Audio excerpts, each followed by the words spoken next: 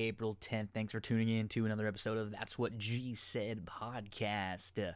Got a heavy episode of wrestling and racing for you today. So we're going to get things kicked off right away. We're going to talk horse racing, some Gulfstream for Friday, some Oaklawn for Friday. Then we're going to talk some Gulfstream for Saturday. Then we bring on Emily Gullickson to talk some Oaklawn for Saturday. We talk about the stakes races there, and then an allowance race on the undercard that was kind of an interesting one. Then we have an interview with Dawn August where we recap WrestleMania. We go through every match on both nights. We bring in Chad Cooper to talk Monday Night Raw, NXT, and All Elite Wrestling. So kick back and enjoy as we get set for some Friday racing. Get your past performances out. Going to go to Gulfstream Park first. And I'm going to go to the fourth race for the first Gulfstream play. And we'll go to the number 2, Teenage Kicks. I think she's going to have some speed from the inside. She showed some speed last time out on February 2nd. And she was inside. She was chasing. She was a couple lengths off. She was in second, third. She just couldn't get to the runaway winner that day. And you know, sometimes when you're in chase mode like that, it's not the easiest spot. Now you get the drop in class. Joelle jumps aboard the 2 Teenage Kicks that's used in all exotics. And we'll make a win wager in that fourth race at Gulfstream Park if we can get, a good price. We don't want to get too short of a price. Let's go to race number 6. And I'm going to go to the 7 in here, Starship Apollo. You know what? He's just drawn really well. He can sit. He loves to win races. I think this is a really good spot for him. I think it's a place where you can maybe play against the Take Charge dude in here because there's a lot of speed signed up to his outside. I think, with Travie Boy in here, with Jersey Joe B, with Killa D, they all have the opportunity to make it at least difficult for Take Charge dude who's got the rail. And Starship Apollo could sit the kind of trip that should work out really well in that spot. So 6th race to number 7, Starship Apollo. In the 7th race, that's the start of your late pick 4. The 11's going to be really tough in there, so if you're playing any pick 4s, but make sure to include the 6, Magic River. She had a brutal start last time out. She was 10 off, and she really got going late. She moved to the inside. She just missed second, and she doesn't have to be so far back. This is the lowest spot for her. Give Magic River a long look in there. If you want to go a little deeper, maybe the 12 and the 8 would be a couple others I would include. But I have a 6 and 11 on kind of a tier above themselves. And then in race number 8, the 5. This is kind of a fun little race. Super Cute was impressive in her debut win. 4 Grands was impressive. Finding Fame was impressive. And 4 Graces was impressive. I figure those will take the bulk of the money. I like Finding Fame the most. She was able to settle inside. She was about 5 lengths off, save some ground. She has to angle around 5 wide and then in between, and then she has to hold off a late challenge. It was a pretty professional effort for a barn who's not necessarily known for their first out success, and it was at an in-between distance, 6.5, which is not easy to win. 10th place finisher that day has come back to win a maiden special weight. Now you get the stretch out. Finding Fame, I have of those 4 I have on top, and I think Super Cute was pretty impressive in that debut win and did it from the rail. So did it from the rail going a mile. I have 5-1-8-4. I mean, no knocks on 4 Grands, no knocks on 4 Graces. I just prefer Fighting Fame of them, and I think it's a good spot. Try to get win number 2. And then the 9th race, nothing cute. The 3 Positive Phil. Probably going to be pretty tough in there. So the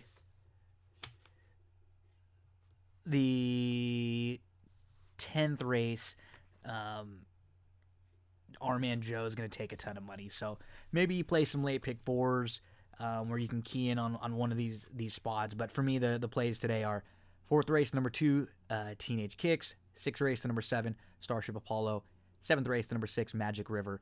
8th race to number 5, Finding Fame. That's Friday for Gulfstream. Let's get to Oaklawn for Friday, April 10th. Get your past performances out. Not in love with the Oaklawn sequence. Much prefer the Saturday. stuff at Oaklawn Park, which we'll get to in just a minute. But I do have a couple plays in the eighth race. We're going to go to the number 2, and as you can hear me flip-flopping my papers all around. The 7th race starts your late pick 4. I thought So Alive, was going to be really tough in there. Victory Element, maybe if you're looking for a little more of a price. The 11, I thought the 5 is interesting with a little bit of back class, and then the 12. So depending on how you're playing a pick 4 or something like that, that might be. Those are some of the horses I would use. In the 8th race, the 2 Strong Flag I really like. I liked the way that filly was able to step forward, and she's obviously on the way up. And then the price to maybe use in some of the late exotics is in the 9th race, and that's the number 7, Petrov, who's going to cut back, who's going to drop in class, and I think this is a really, really nice spot for him at a big price. I wouldn't be shocked if he gets bet a little bit. I think that morning line's a little high, but make sure to throw the number 7, Petrov, into your exotics in race 9 there at Oaklawn Park. So, best of luck on Friday at Gulfstream and Friday at Oaklawn. Let's get you to Saturday. We'll start on Saturday at Gulfstream Park. Let's get to race number 5. That's going to be our first play. We'll just have a couple plays throughout the card. First play in the 5th race, the 9 Champagne Lady, who should really improve moving to the grass here. She's a full assist to the Grade 1 Hollywood Derby winner Motown, who loved the grass. And this one will go 2 sprints to a round stretch out. She's going to be sitting closer, and I expect her to improve in here. This isn't the strongest race in the world either. She doesn't have to be great to beat this group. The number 9, Champagne Lady. Let's go to Gulfstream, race number 6, and let's go to number 10, Victory Town. Victory Town had a slow start. He was 6 lengths off. He recovered well. He was sitting nicely on the inside. He shot through an opening. Then he angles around 3 wide. He flattens out a bit late, but that was his first start from since November, and his rest race was on March the 14th. He should get a lot out of that, and he's finally going to put 2 together. I'd be shocked if he's half his morning line. If he is, we'll make a nice win wager on the number 10, Victory Town. 2 races later, in race number 8, again the number 10, we're going to go to Fugitive, who was 4th in the same race that Victory Town was 3rd. Fugitive had a slow start. He was 9th of 10. He angled to the outside with a nice 3-wide bid. He closed well in the stretch. He was not far out of 3rd behind Victory Town, who we like earlier on the card. I think that's a strong race, and I think they have an opportunity to win a couple races on that Saturday card. In the 10th race at Gulfstream, the number 8, Bachelor's Bait, got shuffled a little bit on the inside, then sat nicely after, and was able to angle around 3 wide like a pro. That was her debut at Laurel. She won nicely. And if you look at this race, yeah, she might not have the speed figure, and she might not have been quite quick enough in her debut where it looks like someone on paper maybe better. She could fall into a really nice spot. She has the opportunity to improve, making her first start as a 3-year-old. I think she could fall into a really nice trip here in race number 10 at Gulfstream Park. And then the 12th, just a horse to maybe throw in some of your late exotics if you're playing them. I thought the 5 Violent Times could sit a really nice trip in here. Going to go second off. She moves back to the dirt. She's run well on the track here, on the main here at Gulfstream Park. She has that speed, but she can sit right behind if need be. So that's the number 5, Violent Times. Make sure to include in all of your exotics. Next up, I'm going to talk some Oaklawn for Saturday. So let's go to an interview with Emily Gullickson. We'll talk about the big races at Oaklawn with her, and then afterwards, I will recap my plays. Enjoy Emily Gullickson talking some Oaklawn. Just wanted to remind you about one of the sponsors of That's What G Said podcast, Sarah Candle Company. Visit sarahcandles.com, CERA candles.com. Use the promo code GINO for 10% off of your entire purchase. These are all natural soy wax candles. They burn longer. They are better for you than the candles out there that have that traditional paraffin wax. I know the people from this company personally. I've grown up with them my whole life. They love candles, and the goal was to have an affordable candle that everyone can enjoy. Use that promo code GINO. My favorite is Fresh Roses. The Fresh Roses scent is awesome. If you're a horse racing fan, they got Del Mar in there. You ever want to know what Del Mar smells like, but you couldn't make it out there? Order your candle right now from Sarah Candle Company. The website, CERAcandles.com. SarahCandles.com. Promo code GINO for 10% off your purchase. Very excited to have back to talk some horse racing. You heard her last week. I think we talked some, or last month when we talked some Santa Anita. Unfortunately, no Santa Anita right now, but we do still have some really good racing going on at Gulfstream and Oaklawn Park. Our focus is going to be Oaklawn Park. Emily Gullickson from Optic CQ, Brisnet selections. What am I missing, Emily? What else do we need to? At this moment, that covers it. Optics and Brisnet are keeping me busy between Oaklawn and Gulfstream Park. Yeah, I mean the racing at Oaklawn has been really good. It's unfortunate that with some of these racetracks closing, other tracks are really benefiting from it. And you see a card like Saturday at Oaklawn Park. There are some really good maiden races early on in the card. There's an interesting kind of allowance race that I want to talk about, and then a couple deep stakes races. So Oaklawn was really fun to handicap for this weekend. Yeah, it's been a good meet overall, and it kind of had some anticipation on that front going in, with the structure and things like that, and it's delivered all around. But yeah, I mean, the Saturday card's great. We could have some weather, just kind of have to monitor that. But I think, overall, Oaklawn does a good job as far as track maintenance. But yeah, let's dig in if you're ready. Let's do it. Let's get to race number 4. So the reason why I picked this race out was because it's a good little optional claim or allowance race. And there are a couple horses that we kind of know their names. We know Scabbard, who was he was a real buzz horse in the Breeders' Cup Juvenile last year, remember, after his troubled trip in the Iroquois. And then he hasn't really done a whole lot. He did have a little bit of trouble in his first start this year. We have Fort McHenry is a horse a lot of people know, the $1 million purchase. He's been in the Greatest Stakes race a couple times. That's Chrome's brother. And then we also know Blackberry Wine, who's kind of an interesting horse to discuss because he's crossed the finish line first now 3 times, but he really only has 1 win. And when we saw him last, he was actually dropping out of the Grade 2 Risen Star, but 2 of his wins got stripped because he tested positive for banned substances. So he actually went back into a maiden race on March the 14th that was the Rebel undercard. He won that race by 13 lengths in the slop, and he earned a huge figure. He's just kind of a strange horse when you see something like this, when a horse has won a couple times, but then they get stripped because the way horse racing does it, the positive test comes so late that he's already actually won his second race before we even know that he tested positive for his first win.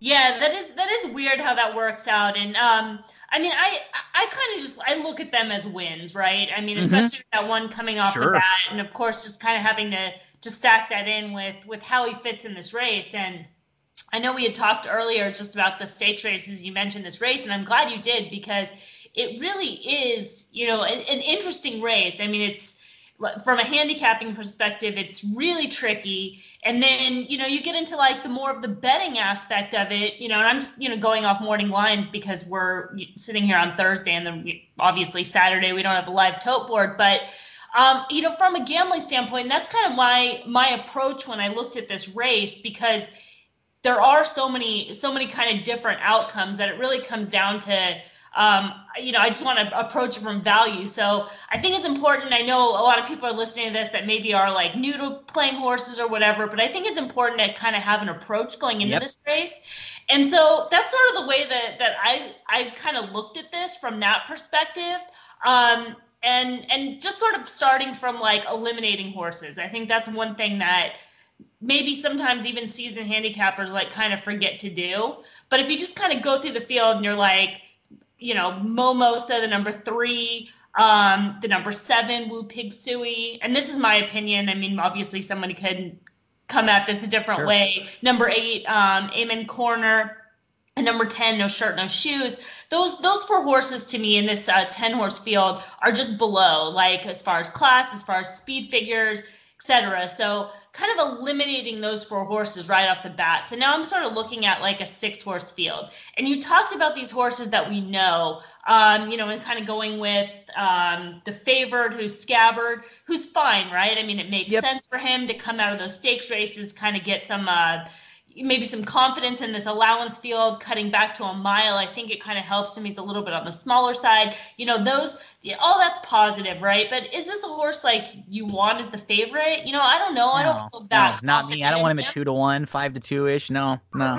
So then you're kind of like, okay, well now I gotta go outward, right? So who's the second choice? Blackberry Wine. Kind of the same thing. I mean, he has those 3 wins, with the asterisks attached. And he's run some big figures, but then you kind of dig a little bit deeper, and the maiden race that he comes out of on March 14th was a pretty weak event. I mean, the horse that finished second was a first-time starter. All the other horses in that race are just, they're much slower than anything he's going to face here. He's kind of had, he's run good races, but he's kind of had some things his own way. He likes to be forwardly placed.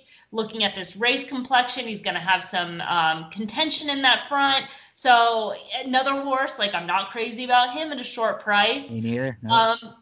And then, you just kind of keep going outward, right? You got Shoot or Shoot. Is he the third choice there? 7-2.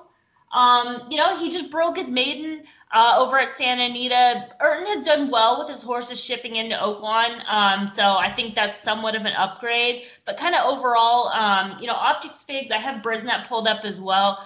Optics figures are a little bit lighter than what Brisnet has, and like for him being lighter, he's sort of below those kind of top tier. I shouldn't say top tier, but like a little bit below Scabbard, a little bit below Blackberry Wine on that front. So for him being a short price, and he kind of had some things go favorably in his March 15th race. Yep.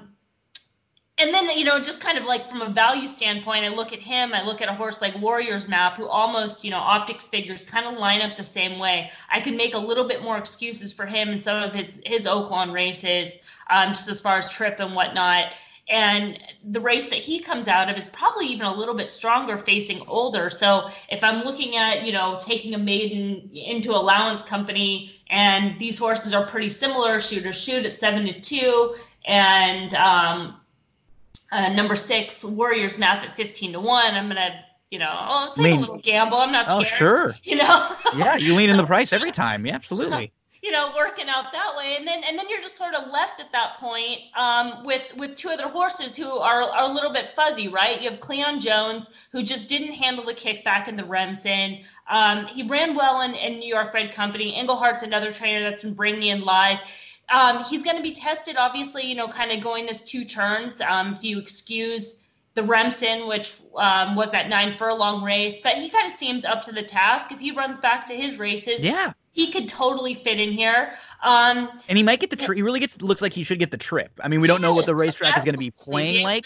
Yeah, but totally. He should save all the ground. There's a good amount of speed. I think that could be why I'm a little against Blackberry Wine too. When you have Shoot or Shoot in there, and then you look to the outside, there might be a couple other speed. Yeah, like I love what you did, like with eliminating, because I do something really similar when I'm handicapping and I'm just like going through, okay, nah, that one's not good enough, or his trip's not going to work, or she doesn't really fit here. And it makes it so much easier when you get down to, okay, these are, and we're going to be wrong sometimes when we just eliminate horses, right? Like it's going to happen. But when you set yourself up a field of, okay, these are the 5 horses that I feel like are going to get the trip. You have to trust your own handicapping and your ability, obviously, but it makes it so much easier. It doesn't feel like as overwhelming to tackle a big race.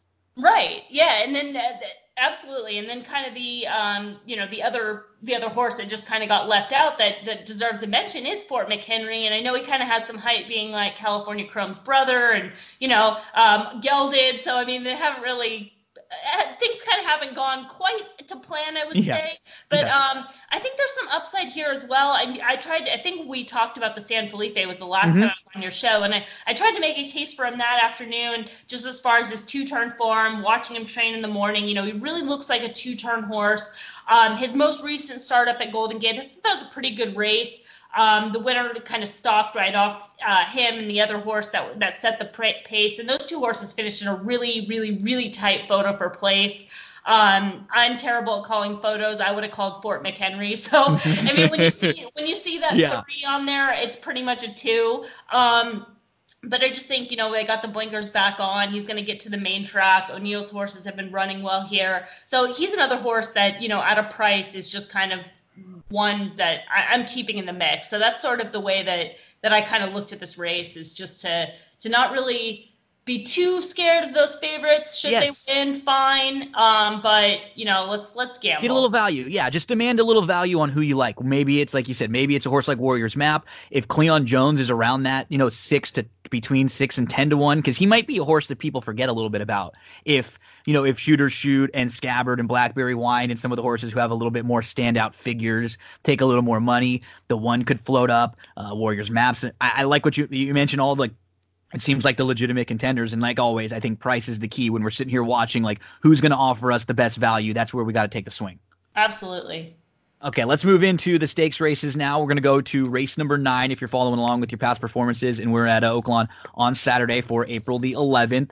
So race number 9 is this is a really fun race to start to look into, because this is another one where you have some of these names of these kind of horses that we've gotten to know over the last couple years. You look at Mr. Money, who had an awesome end of 2019 where he put together a really good win streak. I mean, I thought he was going to win that Pennsylvania Derby. He just missed there. And then you can make an excuse for him in the Breeders' Cup, just put a line, end of the year, a track. He was just way out of it. A lot of horses didn't like that track. You have Tom's D'Etat, who was always kind of like a horse who would show up in big races, but he's been able to string some races together now, and he's got a little more consistent.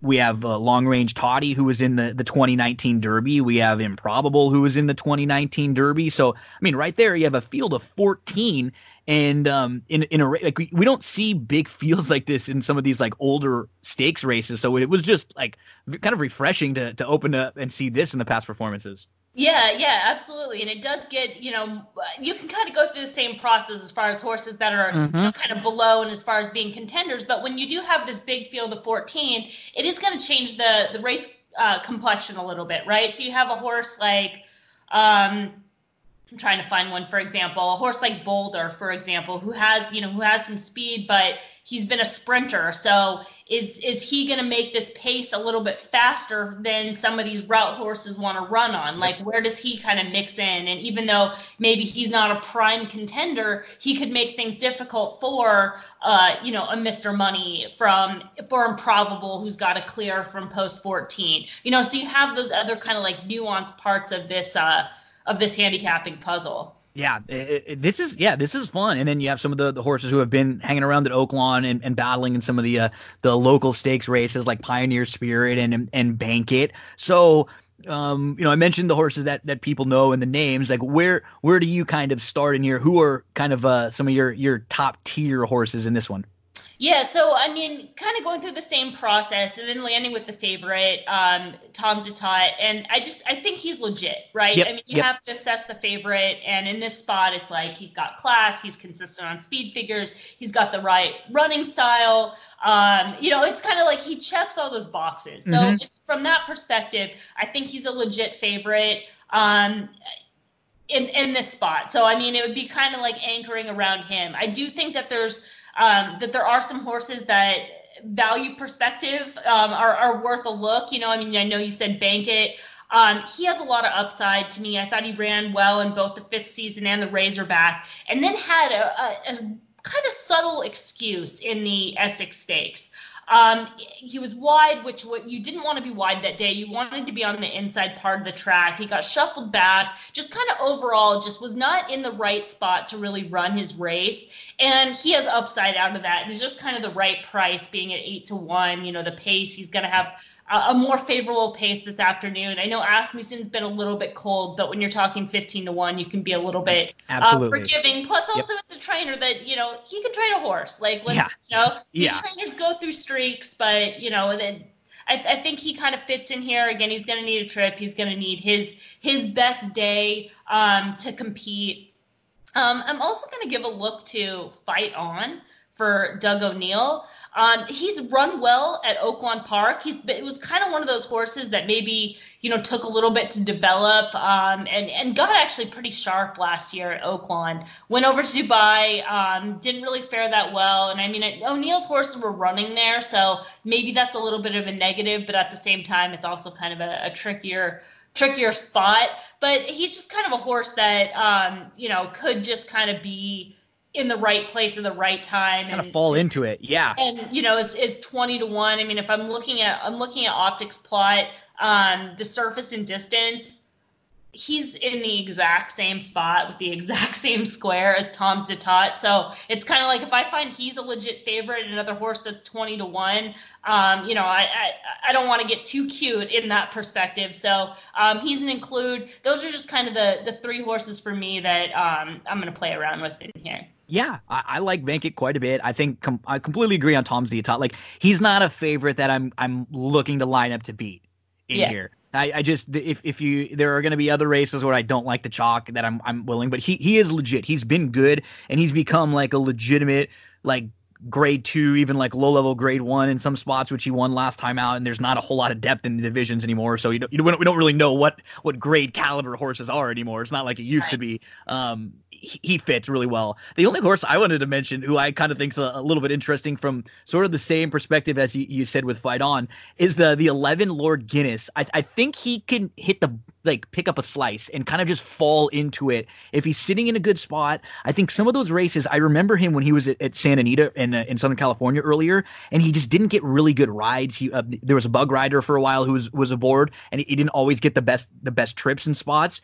And he came off of a long layoff. It was a race that he needed. He ran pretty well. A horse snuck up the inside. He might not have even seen him. Like, he just missed. And I don't know if he's good enough, if a Tom's d'Etat or a Mr. Money or one of them show up with their A game. But he is at least the type of horse who has a little bit of value and who might get the right kind of trip in here to fall in and to pick up a slice. Yeah, I agree with you. And I mean, this is worth mentioning, is that both Lord Guinness and Improbable were entered to run in a stakes race at Santa Anita the weekend that they had closed, had the order that they couldn't race. And I gave him a look in there as well. I think you bring up all the right points, that he's just kind of one of those horses that kind of seems to be figuring it out, and it could definitely be along for a share. I agree. I mean, he's a little bit slower right now, but it's not like he's that far off, and he's just, if you project a little bit of upside, he could definitely be right there in the mix. Okay, that's a fun race to talk about in race number 9, and now we're going to move to race number 11. This is the Oaklawn Stakes, and this is actually what would have been the Arkansas Derby. The Arkansas Derby is now going to be moved into May and kind of take the place of the weekend where the Kentucky Derby would have been run. So what you have here is you have a lot of connections and a lot of trainers who have kind of been sitting on their hands and not sure what's going to happen with the last round of Kentucky Derby preps. Santa Anita Derby, the Bluegrass, the race at Sunland, the Wood, like all these races had to get canceled. We only had the very few that remain: Louisiana Derby, Florida Derby. It does look like we're going to still have the Arkansas Derby in a few weeks. So this is sort of a prep. It's kind of weird how they done it. They flipped these two stakes races. It's now going 1 1/8. It's the Oaklawn. It's $200,000. And I believe the top 3 finishers of this get into the Arkansas Derby automatically. A big field here. You have Baffert coming in with 1,000 Words. You have Asmussen trying to hopefully start a new momentum streak with a couple legitimate horses in here. So let's kind of do the same thing that we did with the other couple races and start with, the logicals, the favorites. What do we do with 1,000 Words, who comes off of that disappointing San Felipe effort when he was, really just kind of outrun by his stablemate Authentic? Yeah, he could definitely win. It's just, it kind of goes back to the other 3-year-old race of it being like, do you trust him at a short price? And I don't think I do. I mean, it's more kind of his style. And I've watched his works coming out of the race, and I've obviously watched his races, and even before the San Felipe, and you kind of watched his wins. It's like he's not overly impressive. He kind of finds some trouble, but he grinds it out. And that's kind of how he works as well. And maybe if you're like really looking for an excuse and for a reason, for him being like his trip was there was really no excuse in his trip, but maybe being like behind horses, he wants to sort of be forwardly placed and he just kind of wants to grind it out. So maybe that's his winning ways, but he's just not that overly flashy horse. To get super excited about. So I think he fits in here. I think he can be a contender, but he's not a horse that I'm like, I want to be singled to by any means, or would feel like, a Tom Zayat where it's like, he's clearly the horse to beat. I'm going to kind of sink my wager sort of around him. So yeah, I'm a little iffy. I'm kind of going outside on that of him in this spot. Yeah, I'm kind of with you. I think he just feels like he needs to be in a really good spot, and I think that if he's the type of horse who like gets shuffled back and has to make a move and come around, I don't feel comfortable that he's going to be able to do that and win. You mentioned it perfectly. He's just very grindy. He just doesn't have much of a turn of foot, and so if he's sitting close, he's kind of a tough horse to pass late because he'll kind of fight you a little bit and he'll battle you. But I just worry that if he gets shuffled, has to re-rally, kind of things get a little tough in a big field like this. I don't want to have to worry about that at a very short price with him. Of the horses who I think are going to get bet, I would much prefer Basin. It feels to me like this is a good spot for him to show some improvement. I think, when you watch his race a little bit, maybe not the easiest spot to come back in the slop. That race with Nadal was a little bit weird. You had mentioned it. Kind of being on the inside was the place to be. He had some traffic and shuffled a few different times, and he still actually ran on pretty well late, finishing third. So I guess of the short prices for sure, I would prefer Basin. I think this is probably he should be ready to take a nice step forward here. Yeah, I agree. And for all those reasons, I think he should get what he needed out of that race. His first start around 2 turns, all that stuff. So this is kind of the spot for him to just sort of step up at this point.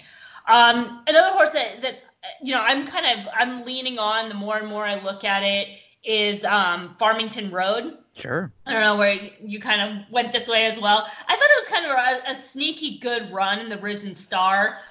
He was a little bit against the profile, a little bit against the way the kind of dynamics of the race.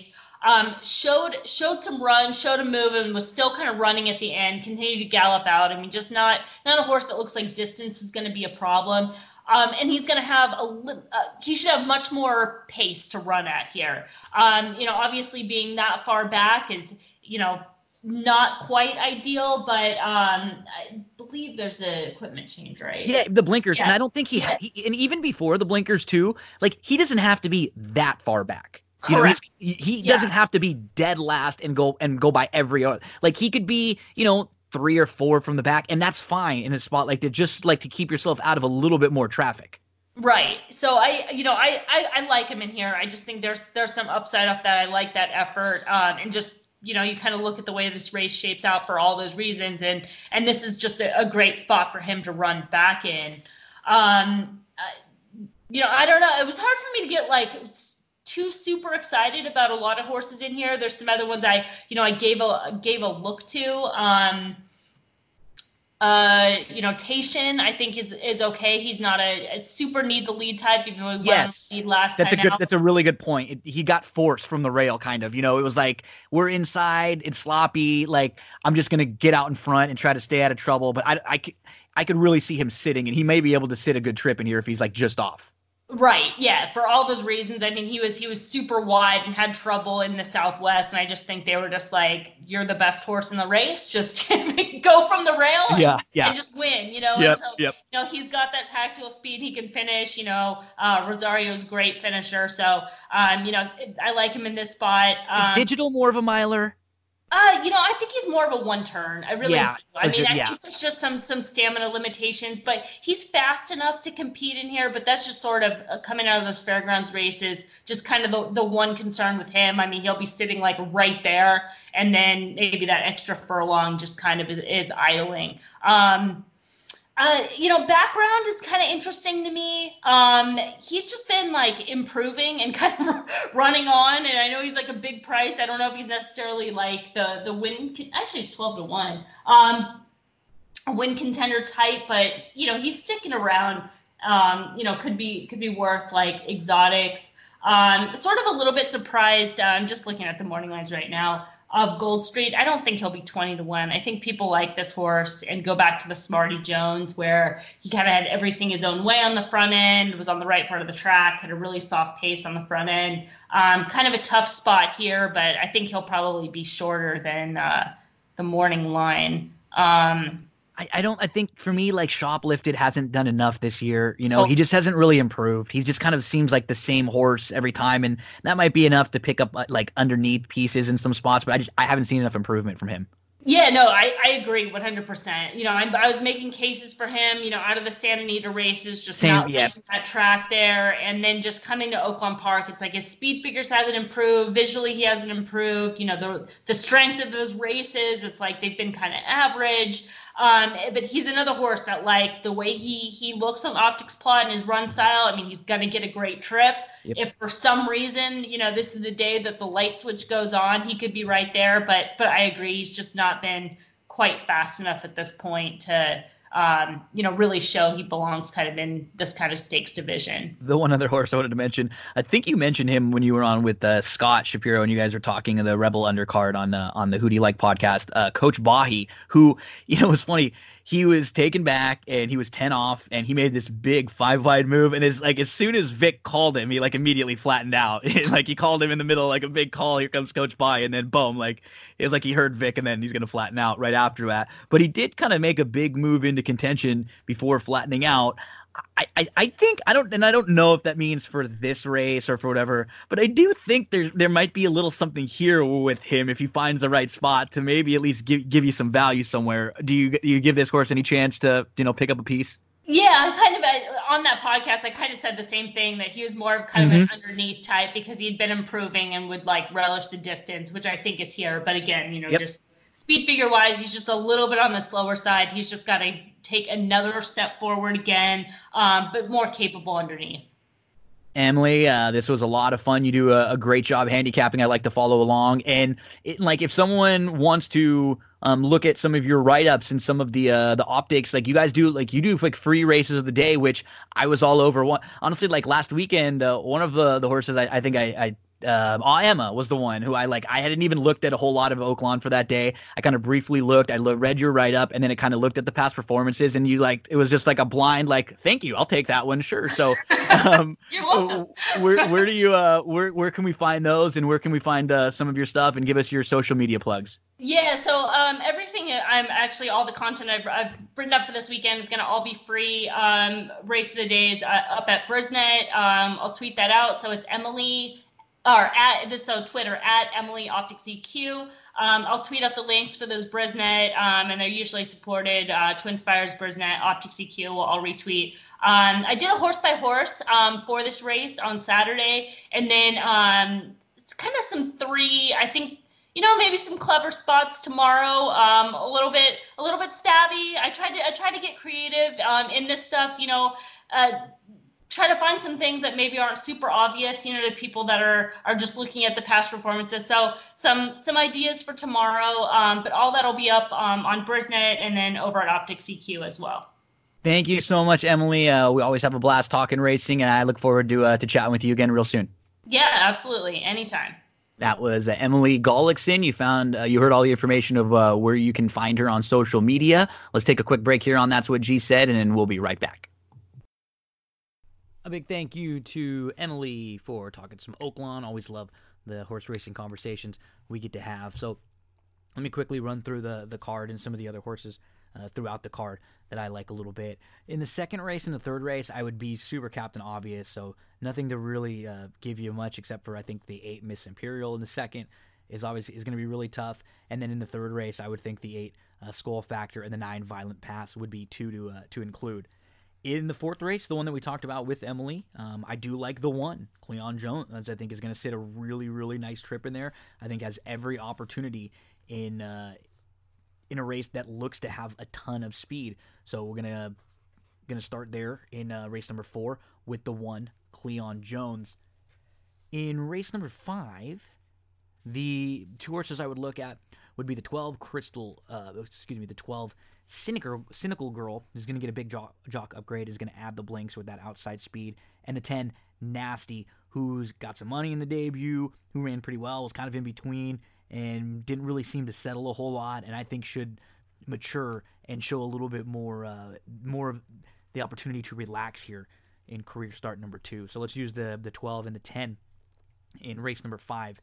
In the 6th, the 5-6 though is interesting. I mean, if you just can excuse the Gotham and just play him off of his debut race, he would be a major, major player in this spot.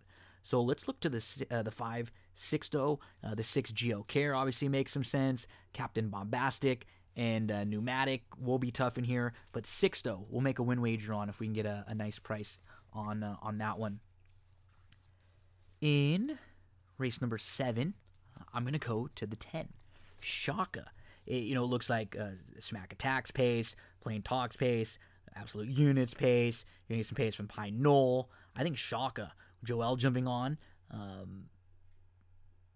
Another one, unfortunately, just feels like we're on Joel quite a bit, right? He was completely outrun in that last race, but he had a brutal start. He was only 3-1. He got bumped in at the start. He was 9th going, inside, and it was in the slop, and he had lost to Blackberry Wine, who's a multiple winner, the horse that we spoke about. I think there's more to this guy, and I think it's a really good spot to come running late, and that's the number 10, Shaka. In race number 8, the number 9, Proverb.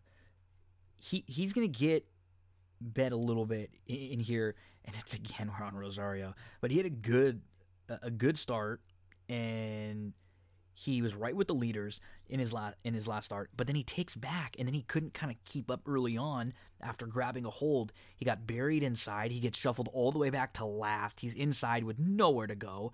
He has to weave through traffic. He ducks back down to the inside. It was a bad ride. It was a tough trip, and I'm not surprised to see a jock switch in here. Going to put 2 starts together now. You can see he's never really run a bad race, and he has some talent. His problem is that in the last year and a half, he just hasn't been able to stay on the racetrack. I think he's going to get a lot of fitness out of that last start. That's the number 9, Proverb, in race number 8 at Oaklawn. In race number 9, we spoke about this one with Emily, and I mentioned the 11, Lord Guinness, and then after that, there's many different ways to go. The 8, I thought Bankett's fun to use, and then you're kind of getting to what do you do with Mr. Money, Tom's Detot, and Improbable, that next tier of horses, but make sure to include the 11, Lord Guinness, in some of your exotics. The 10th race, look at the 7, Oxide in here. You just have some speed on the cutback. I like both of his last 2 races. The turf race at Gulfstream 2-back was actually really solid as well. So give Oxide a look in here. He could be really tough to catch if he's able to get out front and slow things down. And then in the Oaklawn, Basin for me with Tyshawn. And then if you're looking for the price, maybe Coach Bahe. So I would be 182 there. And then to close things out in race number 12, the number 9, Cashinova. I'm making weird noises, right? I was like trying to formulate a thought in here. So he's gonna go second start off the long layoff, and in his last start, he was bumped at the start. He ended up last, and he didn't seem to be going over the track all that well, but he was maybe 20 lengths out of it early on, like 18 to 20 lengths. He started to roll from the back. He was absolutely flying, and he doesn't have to be so far back. I think some of that had to do with the slop. He was maybe just outrun a little bit. He hadn't run it since May of 2019. Another who should really, really improve with the race under his belt. That is Cashinova there, the number 9. So I'll run through one more time of Oaklawn, some of the horses we like. The second, Miss Imperial, not something that I would bet a whole lot on, and same thing in the 3rd, Skull Factor, Violent Pass, in there. Like the 1, Cleon Jones in the 4th, the 5th race, the 12, Cynical Girl, with the 10, Nasty, the 6th, we'll go with the number 5, Sixto. God, that's a weird one, right? In the 6th, we're going with the number 5, Sixto. In the 7th, we're going with the 10, Shaka, the 8, the number 9, Proverb, the price of the 11, Lord Guinness in the 9th, the 10th race, the 7 Oxide in the 11th, Basin with Tyshawn and maybe Coach Bayi underneath, and then in the 12th race, Cash Anova on what looks like a great card on Saturday over at Oaklawn Park. Let's move on to an interview. We're going to talk with Don August. We're going to recap WrestleMania. It was 2 nights for the first time this year. We go through all the matches. We give some of our thoughts. Enjoy this WrestleMania recap. Okay, we got a first-time guest on the show right now, and very happy to introduce Don August. I've been talking with Don over the last couple months online more. So we talked racing, sports, got involved in some pools, playing the bowl games and other stuff too, and now WrestleMania season. So we have to talk a little WrestleMania. But Don, when I bring you in, thanks for joining us, and why don't you introduce everyone out there to you? Tell us a little bit about yourself. Well, thanks, Gino, for having me. My name is Don August, and I'm from Northern California, where I spent all my life until the last 2 years, where I came down here to Southern California. The last 10 years, I was a jockey agent at Golden Gate Fields. And I really enjoyed that, but kind of needed a new change in my life. So I moved down here to Los Angeles and started working at Santa Anita Racetrack, Del Mar, and Los Alamitos, and in the racing office. Wanted to get on the other side of the counter this time, which I did, and I'm enjoying that immensely. Except for the last few months, which we've had a little slowdown here in the racing business, but we're still there waiting for it to come back. And now I'm just enjoying what I do, working with the trainers and the racing officials in a different capacity. Okay, so, we'll have you back sometime to talk racing stuff and other things, but this has been a big week for WWE because this is WrestleMania season, and this was one that's unlike any other. Before we get into the specifics of this WrestleMania, what's your wrestling fandom been like? Tell us a little bit about your history as a wrestling fan. The first time I remember watching wrestling was when Rocky Johnson and Pat Patterson were a tag team, nice. And they jumped out of the crowd. And I was at a friend's house. I remember this. They jumped out of the crowd. The Masked Invaders were wrestling. I don't know who they were wrestling, but they tore them up. They tore their masks off, tore their clothes up. And Rocky Johnson was one of my favorite wrestlers of all time when I was growing up. So I watched wrestling for quite a while after that. And then the last 5 years, I actually got out of it a little bit. Just kind of got into other things, got back into it about 2 or 3 years ago and saw these people I did not even remember from when I stopped watching it the first time. But now I've gotten back into it bigger than ever the last couple of years, and I'm ready to talk WrestleMania. Yeah, and so, there were obviously a lot of mixed feelings going into this WrestleMania because of everything going on in the world. And this was going to be one that was a lot different. It was going to be at the Performance Center where they have NXT, and it was going to be a WrestleMania with no fans. And so we wondered if WWE was going to get a little bit creative or we're going to do things differently.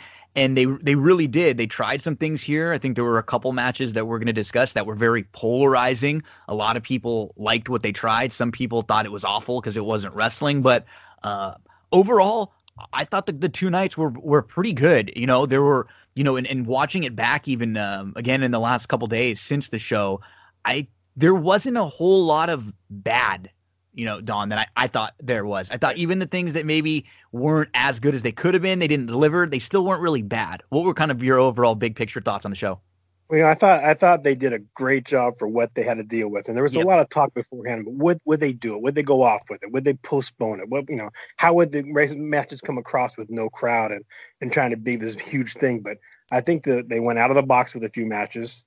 The wrestlers, I thought, gave 110%. It's almost like you didn't know that there was no crowd there the way they acted, which is not easy to do when you go out there and you're by yourself in the biggest event of your season. Probably deflating for some of them, right? Expecting to get the big pop. This is the night for some of these wrestlers. It was supposed to be their big crowning moment, and there's no one there. And I didn't get the sense from anyone that they were really like mailing it or phoning it in, Not at all. I mean, the way that when a couple of the title matches that changed hands, they looked at the titles like there was a crowd cheering behind them, which I thought was hard to do, but I think they did a great job at selling the fact that they were really into the moment no matter what was going on around them. So we get things kicked off on night 1, and for the first time ever, this was 2 nights, and this the format, especially, I hope they kind of do this moving forward again, and they'll have to probably set the cards a little bit earlier for night 1 and night 2 or whatever they're going to do. But this felt so much better. Some nights and I love wrestling, you love wrestling, but some nights when it gets to 5, 6, 7 hours for one show, it just can't help but drag in certain spots. Some matches kind of get forgotten about. They get kind of blown right over. This felt much better, I think, with the format of 2 nights. It felt like everybody really kind of got their opportunity to go for a while here.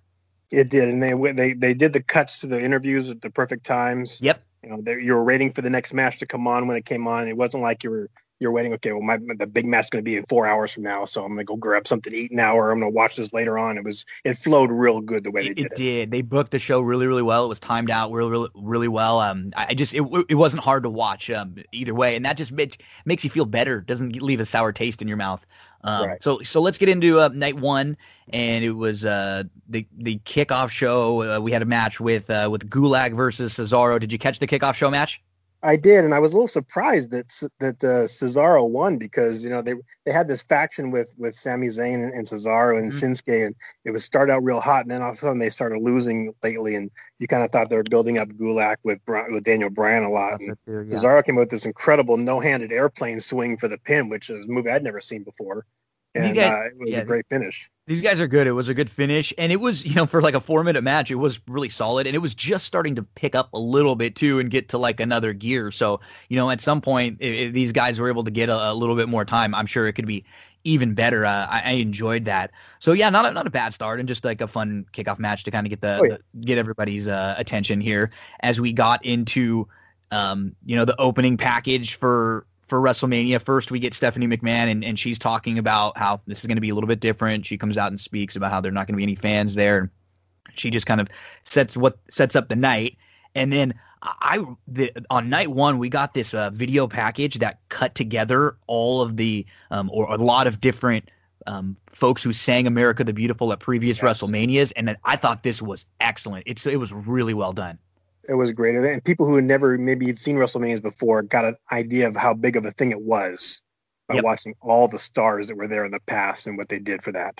Yeah, I kind of got chills watching it. It's like a trip through our paths of all these different WrestleManias. And then it was like a Jack Sparrow, like pirate themed voice opening that had narrated the package for WrestleMania, which was unfortunate because it was supposed to be, a all pirate kind of theme because it was going to be at Tampa Bay Buccaneers Stadium. Right. And now they're in the Performance Center. So I was kind of surprised they kind of kept that theme going. Yeah, I agree. I agree. Stuff built up ahead of time, probably, and filmed ahead of time. But yep. And they probably just figured, kept the logos up and everything beforehand. I thought, they're going to change this, but they didn't. But it still worked. We get to Gronk, who's the host of the show, and the host of these Mania shows don't really do a whole heck of a lot. They appear maybe once or twice, throughout the show, say a couple things. And Gronk, he's goofy, man. He's good when there's a lot of people around, I think, to feed off of, but he's not necessarily just the best at cutting a promo. I mean, he just flubs some easy words sometimes, but he's a ball of energy, and he's definitely bringing some eyeballs to the WWE. He is just so entertaining to watch no matter what he does. He just got eliminated from the Masked Singer the week before that. He was doing the singing with a costume on, and the guy just has no limits to what he can do out there and just entertains no matter what he does. He's great to watch. He is. And you know what? He could be fun when they use him in the right role. I thought the next night too, because he looks like he's willing to maybe take some chances here and to really have some fun with this. So he was in WrestleMania before, he was in a match before, so he's in his blood, and they talked about signing him going forward for a contract. So I think there's probably a lot more. Yeah, and he's a, like, sometimes we see celebrity interactions too and stuff. He's definitely a wrestling fan because of Mojo Rawley, who's his good buddy. Oh, yeah. And so he's, that's one of his best friends. He's always been around to support him, showed up at a lot of the shows, and he cut in one of his promos on SmackDown a few weeks ago how, like, he's been to really small house shows, just to go support the guys a lot of the time because that's his friend. So, yeah, he's not bullshitting, either when he's out here. So he loves being out there. Yeah, he enjoys it. He just likes to perform, and he likes to be out there. He has a good time no matter what he does. So I'm looking forward to seeing where they go with Gronk moving forward. Got a title now, so you never know. yeah, you're right. He's going to be around with that 24/7 title, which we'll talk about from night 2, where he jumped off the barricade. So this was a good women's tag match to start. It was Alexa Bliss and Nikki Cross versus Asuka and Kairi Sane. Michael Cole and JBL were calling the action out here. This match went about 15 minutes or so, and we get an Alexa Bliss.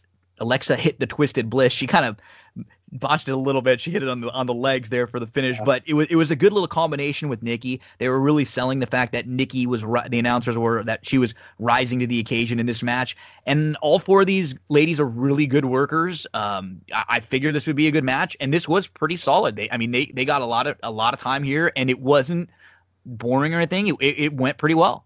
It was a very good match. Alexa Bliss was the focal point of the match. She took a lot of punishment throughout the match, but she kept going. And you kind of forgot about those two for a while before just kind of brought back into it like a week before WrestleMania. Like they had no chance for a title match, and all of a sudden, boom, there they were. But they've always been very, very prominent on the women's scene, and their interviews are great. And I like the two of them together. I always thought they would go against each other eventually, but I like the friends that they have going now. So. I agree. They have some chemistry, and I think maybe they realize that because it seemed so obvious that Alexa would just kind of turn on them. But I think they kind of like Alexa in this, like, quasi babyface role, and she's kind of becoming that. She's really kind of fun. She's just goofy. If you follow Alexa online and stuff too, you can see she's like big into Disney and characters, and she's really like funny, and she's really like a little kid. So she's kind of, if you know her, she's actually a really easy babyface, but she just played that role of the heel so well for so long. It was hard to take her out of it. And she's just a really good performer all the way around. And she's, whenever she's out there, I'm definitely paying attention. She does a good job, and they both did a really good job here. As we moved on to a backstage interview with Sami Zayn, with his little faction that you just mentioned, Cesaro and Nakamura. And he's confident that he's going to beat Daniel Bryan, which we get a match from them later on. But this was, not a whole lot, just kind of a pretty basic promo from Sami as the heel. Sammy's great with the promos, Oh man! First of all, he's got the best entrance music in the world. I think I love this song easily. Yeah, and just the way when he comes down to the matches from on the ramp to the song, dancing and falling all around, just cracked me up every time I watched him. So the guy is just made to be on screen. He's just great to watch. We also see Shayna Baszler warming up for her match a little bit later on. We then get Elias versus Baron Corbin. Corbin's out there cutting a promo. He says, Elias is nowhere to be found after he attacked Elias last week. He's not even going to be able to show up. And then Elias does, in fact, show up. He comes down and he's playing the guitar, obviously. And then immediately you get a guitar smash, and then things start to ramp up. This match went about 9 minutes or so. And you know what? At the end, Corbin was trying to cheat using his feet on the ropes. He was arguing with the ref, and then Elias took advantage and rolls up Corbin for the pin. I was a little surprised. Elias just doesn't win a whole lot of matches. He doesn't really even have a whole lot of matches anymore. People went on Twitter right after that and said, "When's the last time Elias won a match?" When have we heard this music at the end? You know what I mean? Like we did, yeah. It's good. No, this is where I actually thought that Gronk would jump in because him and Corbin started that little fact singing the night before. Almost seemed like they're setting up a match. And then Elias came out and they threw Elias off the stage before, and that's what set this up. But I thought Gronk might steal it and get in this match somehow. But Corbin, ever since he won the King of the Ring, he's been not much of a winner. He's lost all his matches to everybody he's gone against. So I'm kind of surprised they had him lose to Elias, but they must be setting something up. Yeah. We then get a video package setting up the Raw Women's title match. Shayna versus Becky. Becky comes out in her 18-wheeler. She's got the big rig, and she hops out and makes her entrance, comes into the ring. And, when I watched this one went 8:30. And it was back and forth, and Becky was looking like she was starting to get to the point where Shayna had the advantage, and she kind of maneuvered into a three, roll up out of nowhere for the pin. It was a good counter. At 8:30, Becky gets the win, and we could see Shayna was kind of shocked and obviously pissed off that it wasn't like a definitive win or anything. And what we've seen the next couple nights following, it doesn't seem like this feud is necessarily over. And so then, looking back at it and knowing what we know now, I'm more okay with it. I think I was just expecting a little bit more out of this match because I thought this was even one of the matches they would have maybe thought about putting on towards the end and going a lot longer than this. But it felt like this wasn't the end of the feud. It felt like this was kind of just the start of the feud. And when I watched it back again too, I did think it was solid for what it was. I wanted it to get to another level that it didn't. I was expecting more too, and I think that the way they finished it with Baszler getting pinned in that fashion, she can't come out all ahead of time as being this destroyer that seemed like she was, and then get trashed in the match. It would just totally kill what they had going for her. So having this quick roll up pin that you were talked about was like, okay, yeah, it was a pin, but it wasn't a definitive pin. So now Baszler can still come out and be a monster that they want her to be because it was like a fluke thing. So I think that's the way they're setting it up for a lot more matches between those two coming up. Yep. Up next, we get the Intercontinental Championship match, Daniel Bryan versus Sami Zayn. And you mentioned Sami Zayn just doing some great heel work. We also saw Mojo and Rob Gronk up in the perch just kind of watching and getting pumped up for Daniel Bryan when he came out. So Gulak was with D-Bry, and then Nakamura and Cesaro were with Sami Zayn. And Sammy's just doing all the great heel stuff at the beginning, like ducking out of the ring, running around, trying to like chase have Daniel Bryan chase him right into Nakamura and Cesaro. Really good stuff. And we eventually get to the point where, Daniel Bryan kind of just tells Gulak, hey, let Sami Zayn walk back down to the locker room. It's fine. And as Sami starts to run, Bryan just guns it after him, guns it right after him, grabs him, throws him back in the ring. And then from then on, when D-Bry was on offense, and even some of Sammy's like counters, and that few minutes, like about five, the whole thing ended up being 9:20. About the last 5 minutes or so, it was really, really good and hard hitting. I'll tell you, Daniel Bryan's one of the best technical wrestlers you're ever going to see in the ring. And Sami Zayn's a lot better than people give him credit for, because before he was a manager and when he was wrestling, he was losing a lot, but he was still a lot of entertaining matches. So you put those two together, and I'm sure that they knew what they could do with each other. And like to the last 4 or 5 minutes, it was a lot of good wrestling matches and good holds.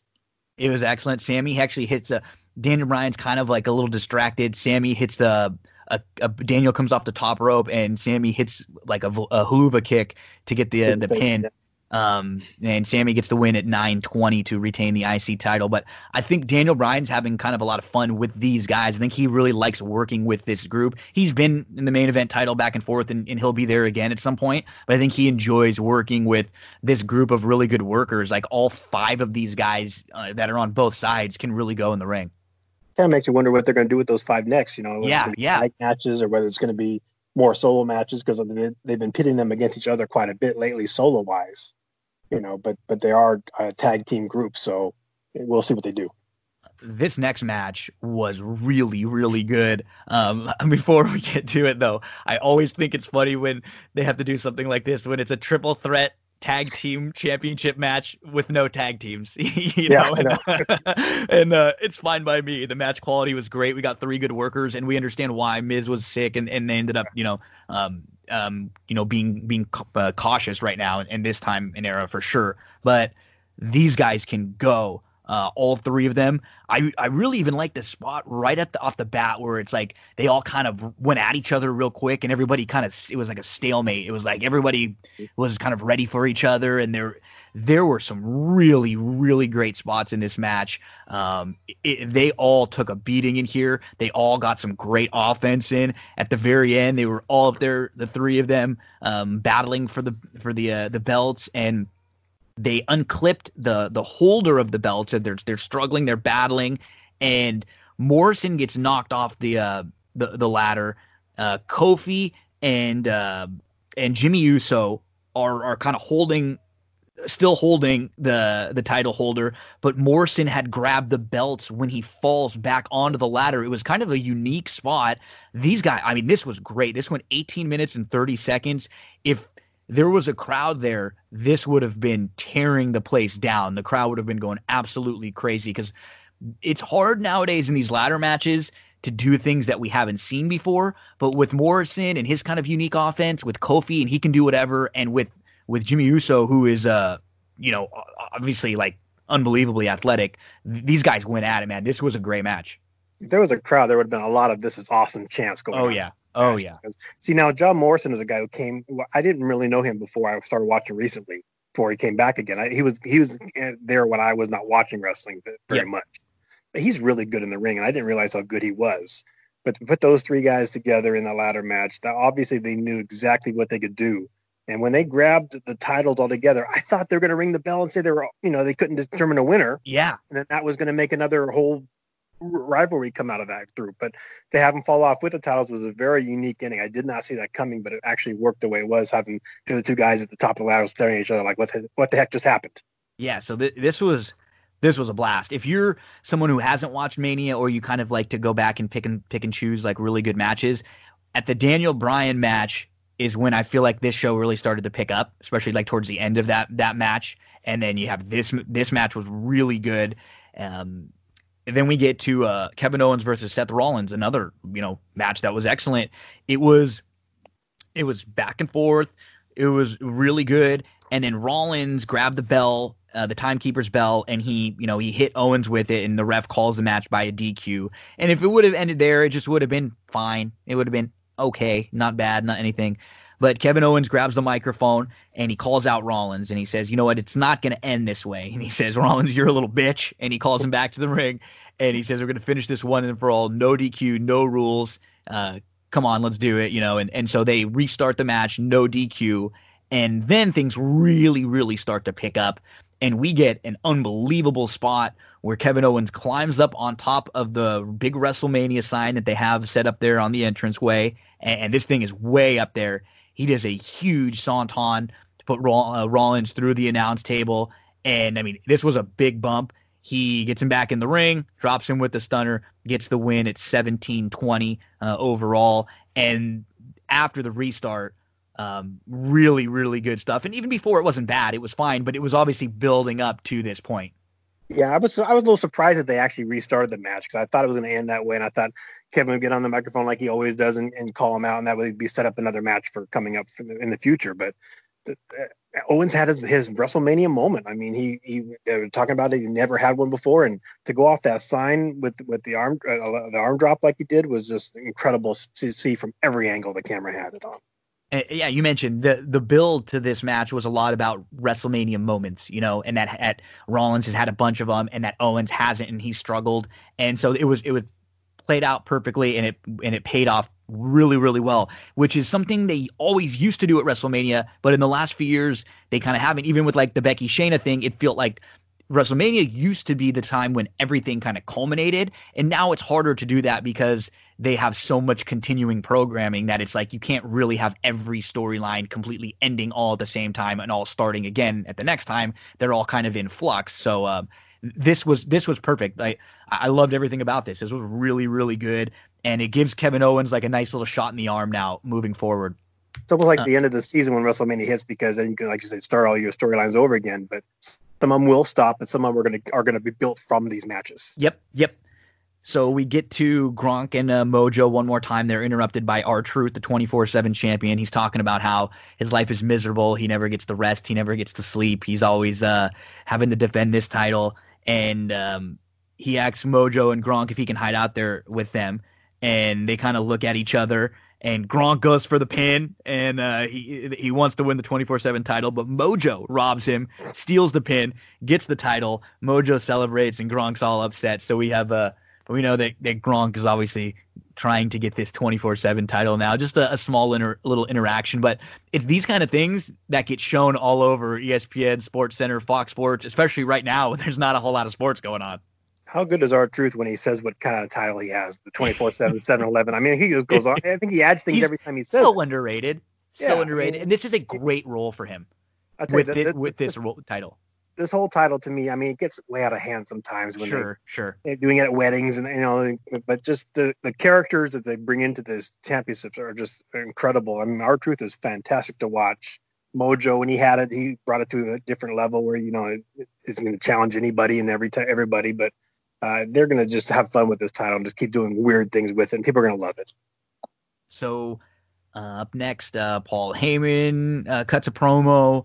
He hypes up the Lesnar match against Drew McIntyre for night 2, and they go through the card for night 2, and then we get to the Universal title match. And this match was, I will say,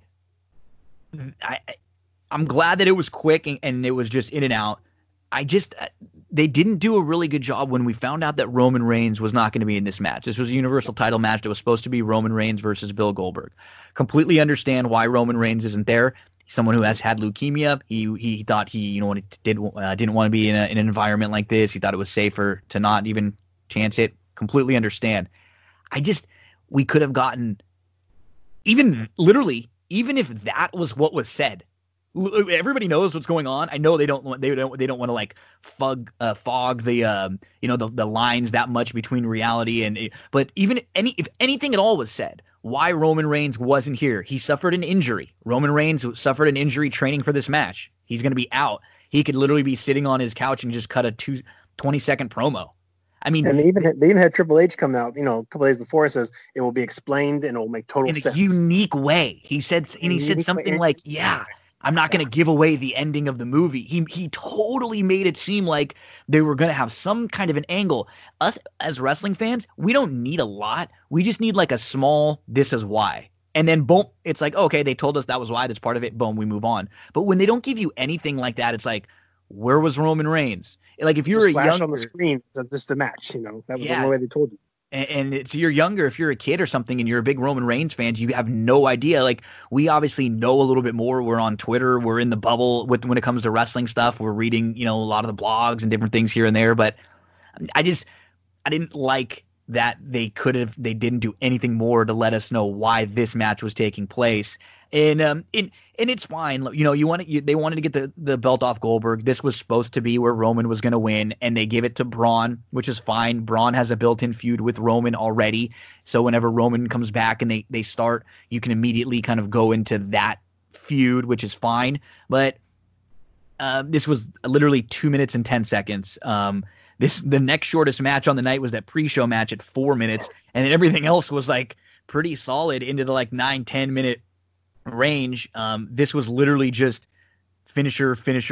Goldberg hit three spears? 4 spears and 5 slams is what it was. Yep, that's literally what it was. And Braun Strowman's your new Universal Champ.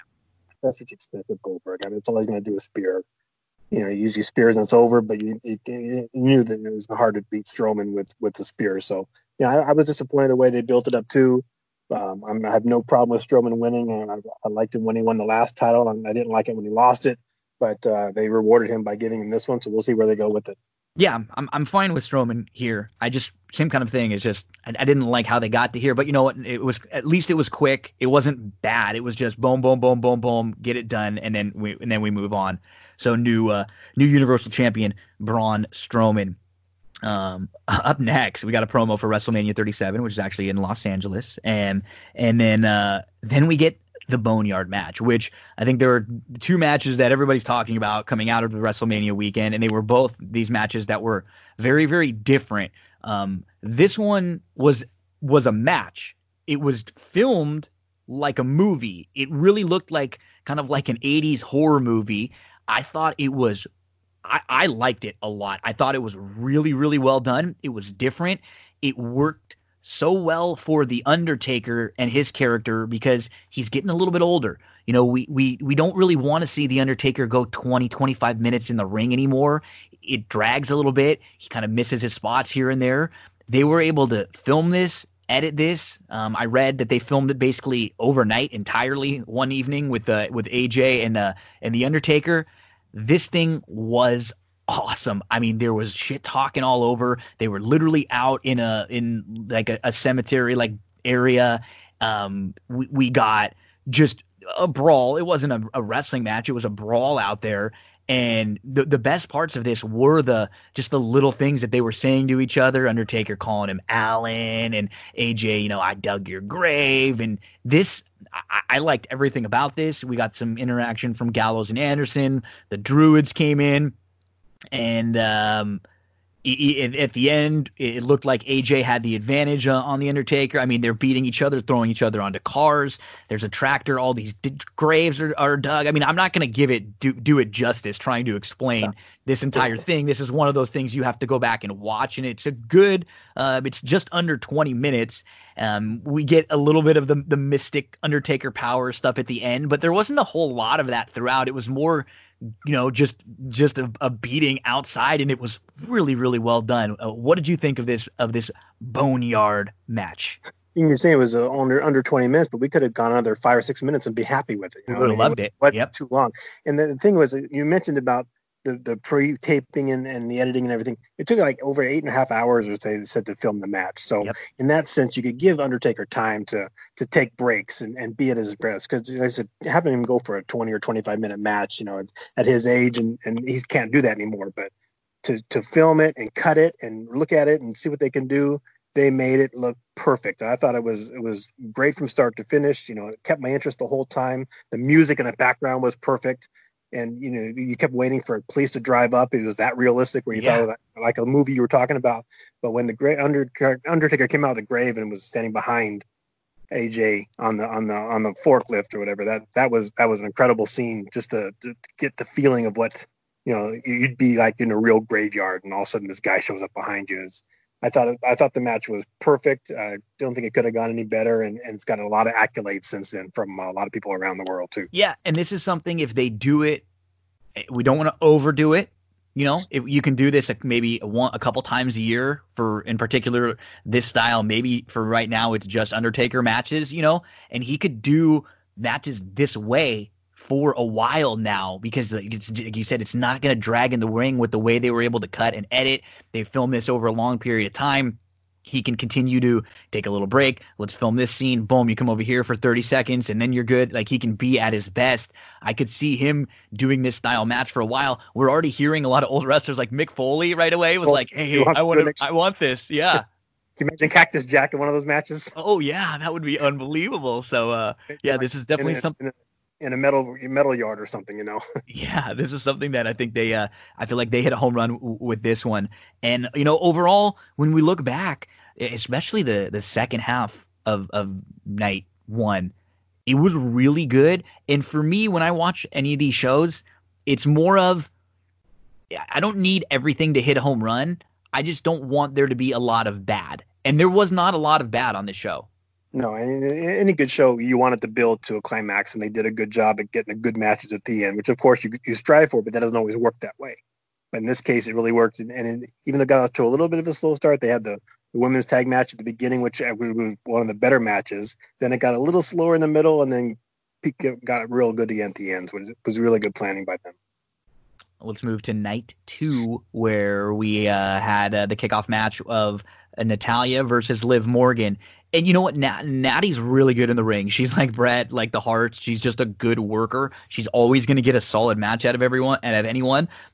I think these two knew they were just going to be going like 5-6 minutes, and so they worked pretty hard, and it was not a bad match to get things started. Finished at 6:25. Liv Morgan actually gets the win, and this is a big one for her. She's got a little bit of a tweak in her look recently. She's someone who, a few years ago, you could tell they were really high on her when she was in NXT, and she was like a real spunky baby face, kind of wearing Jordans, and she's come a long way in her work and her look since then too. And this was a fine way to get things started. I really hope they had, about 6 months ago, they had a lot of strong women in their division, and then over the time, it's just came down to just a few of them they actually could win their titles. And a lot of them kind of went into different directions with their storylines. They weren't getting much action on Raw and SmackDown. But it looks like they're trying to get more of the women involved again in some bigger matches, so you get some role going on some of them. And I think that's what they did with her, and maybe getting her a little push. That would be good. And then we got to the show, and it was the same like opening. Stephanie came out again with a little opening package, and then we got the same pirate themed video. Gronkowski came in and welcomed us again, very similar to night one. But we kicked off this match with this actual main card of WrestleMania night 2 with Charlotte Flair versus Rhea Ripley. This match was awesome. I absolutely loved it. I'm a big Charlotte fan. And I've been a big Rhea Ripley fan since she debuted a couple years ago in one of the tournaments in NXT, the Mae Young Classic. And you could tell right away she kind of had the look that Vince would like. She was tall, she could go, she looked good, she just has it, whatever that it is. These two went at it. I loved it. I had a couple people sending me messages saying they thought this was the best women's match they've ever seen. And I think there were probably ones when you stop and think and make lists that were better, but I think it shows you how good this match was, to where some people that don't watch a lot of women's matches you could at least put this in the conversation and have a conversation with it. I loved it. It went back and forth, and I can't wait to see these two get back in the ring again.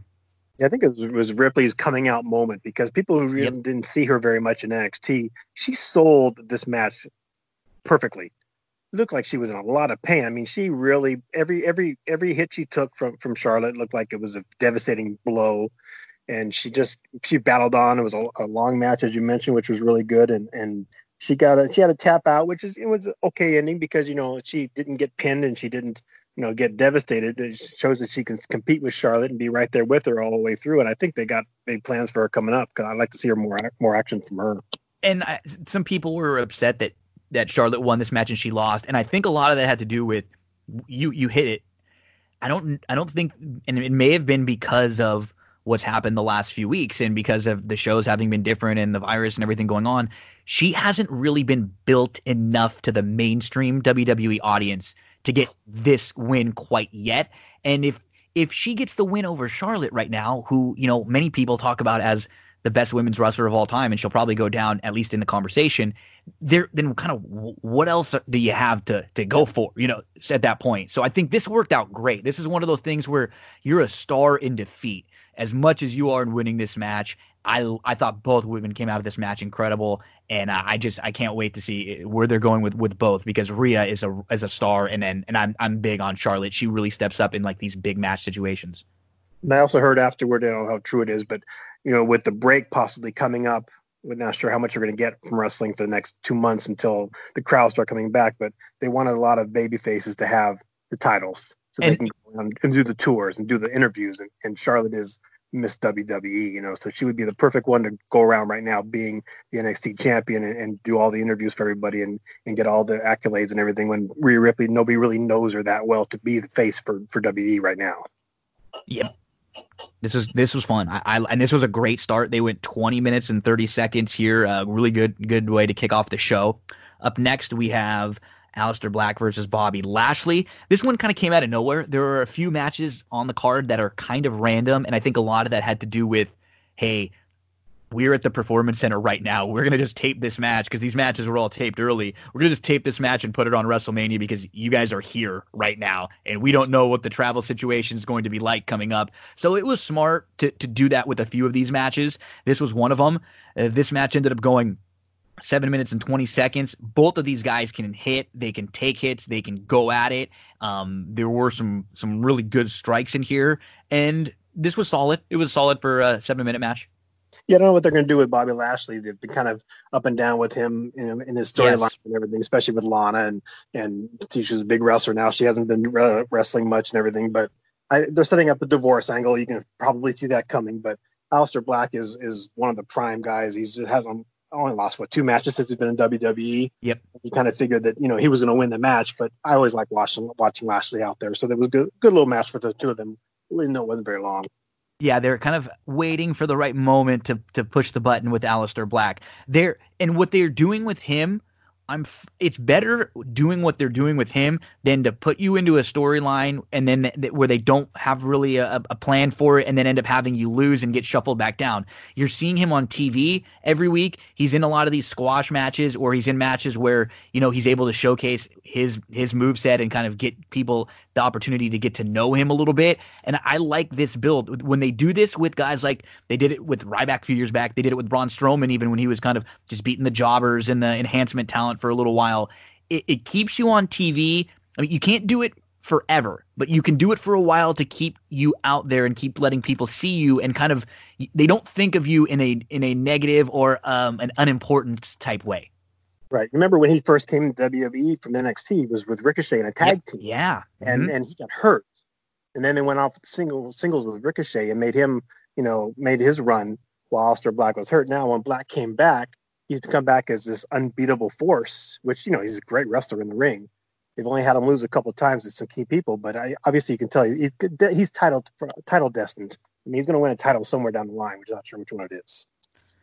We then get to Michael Cole, JBL, and up next it's Gronk's on the perch with Caruso, Charlie Caruso. He says he wouldn't mind winning the WWE 24/7 title before the night is over. So we know that's going to happen at some point later on in the show. And then we get Otis versus Dolph Ziggler. Dolph Ziggler comes out with Sonya Deville. And this just reminded me of something from like the late 80s, early 90s. It was a lot of fun. It was corny. You know, it's the whole angle with Otis is the big guy who's got a crush on Mandy, and but Mandy was kind of interested in Dolph. And then we find out all along it was kind of Sonya that was pushing that narrative. Mandy actually does like Otis a little bit. She comes out in the match, helps Otis, gets the save. She ends up hitting Dolph Ziggler in the nuts, and Dolph goes down. Otis gets the win. He gets the girl. He gets the kiss. This was a lot of fun. It was totally predictable, but still fun to watch. You know, I mean, you knew after the video package the night before they found out what really happened. You knew she was going to come out and she was going to save him. You knew he was going to win. You knew he was going to get the girl. It was still great the way they did it, and just great to see that actually happen. In fact, the two of them went on Instagram together yesterday. I didn't get a chance to see it, but they were live together on Instagram.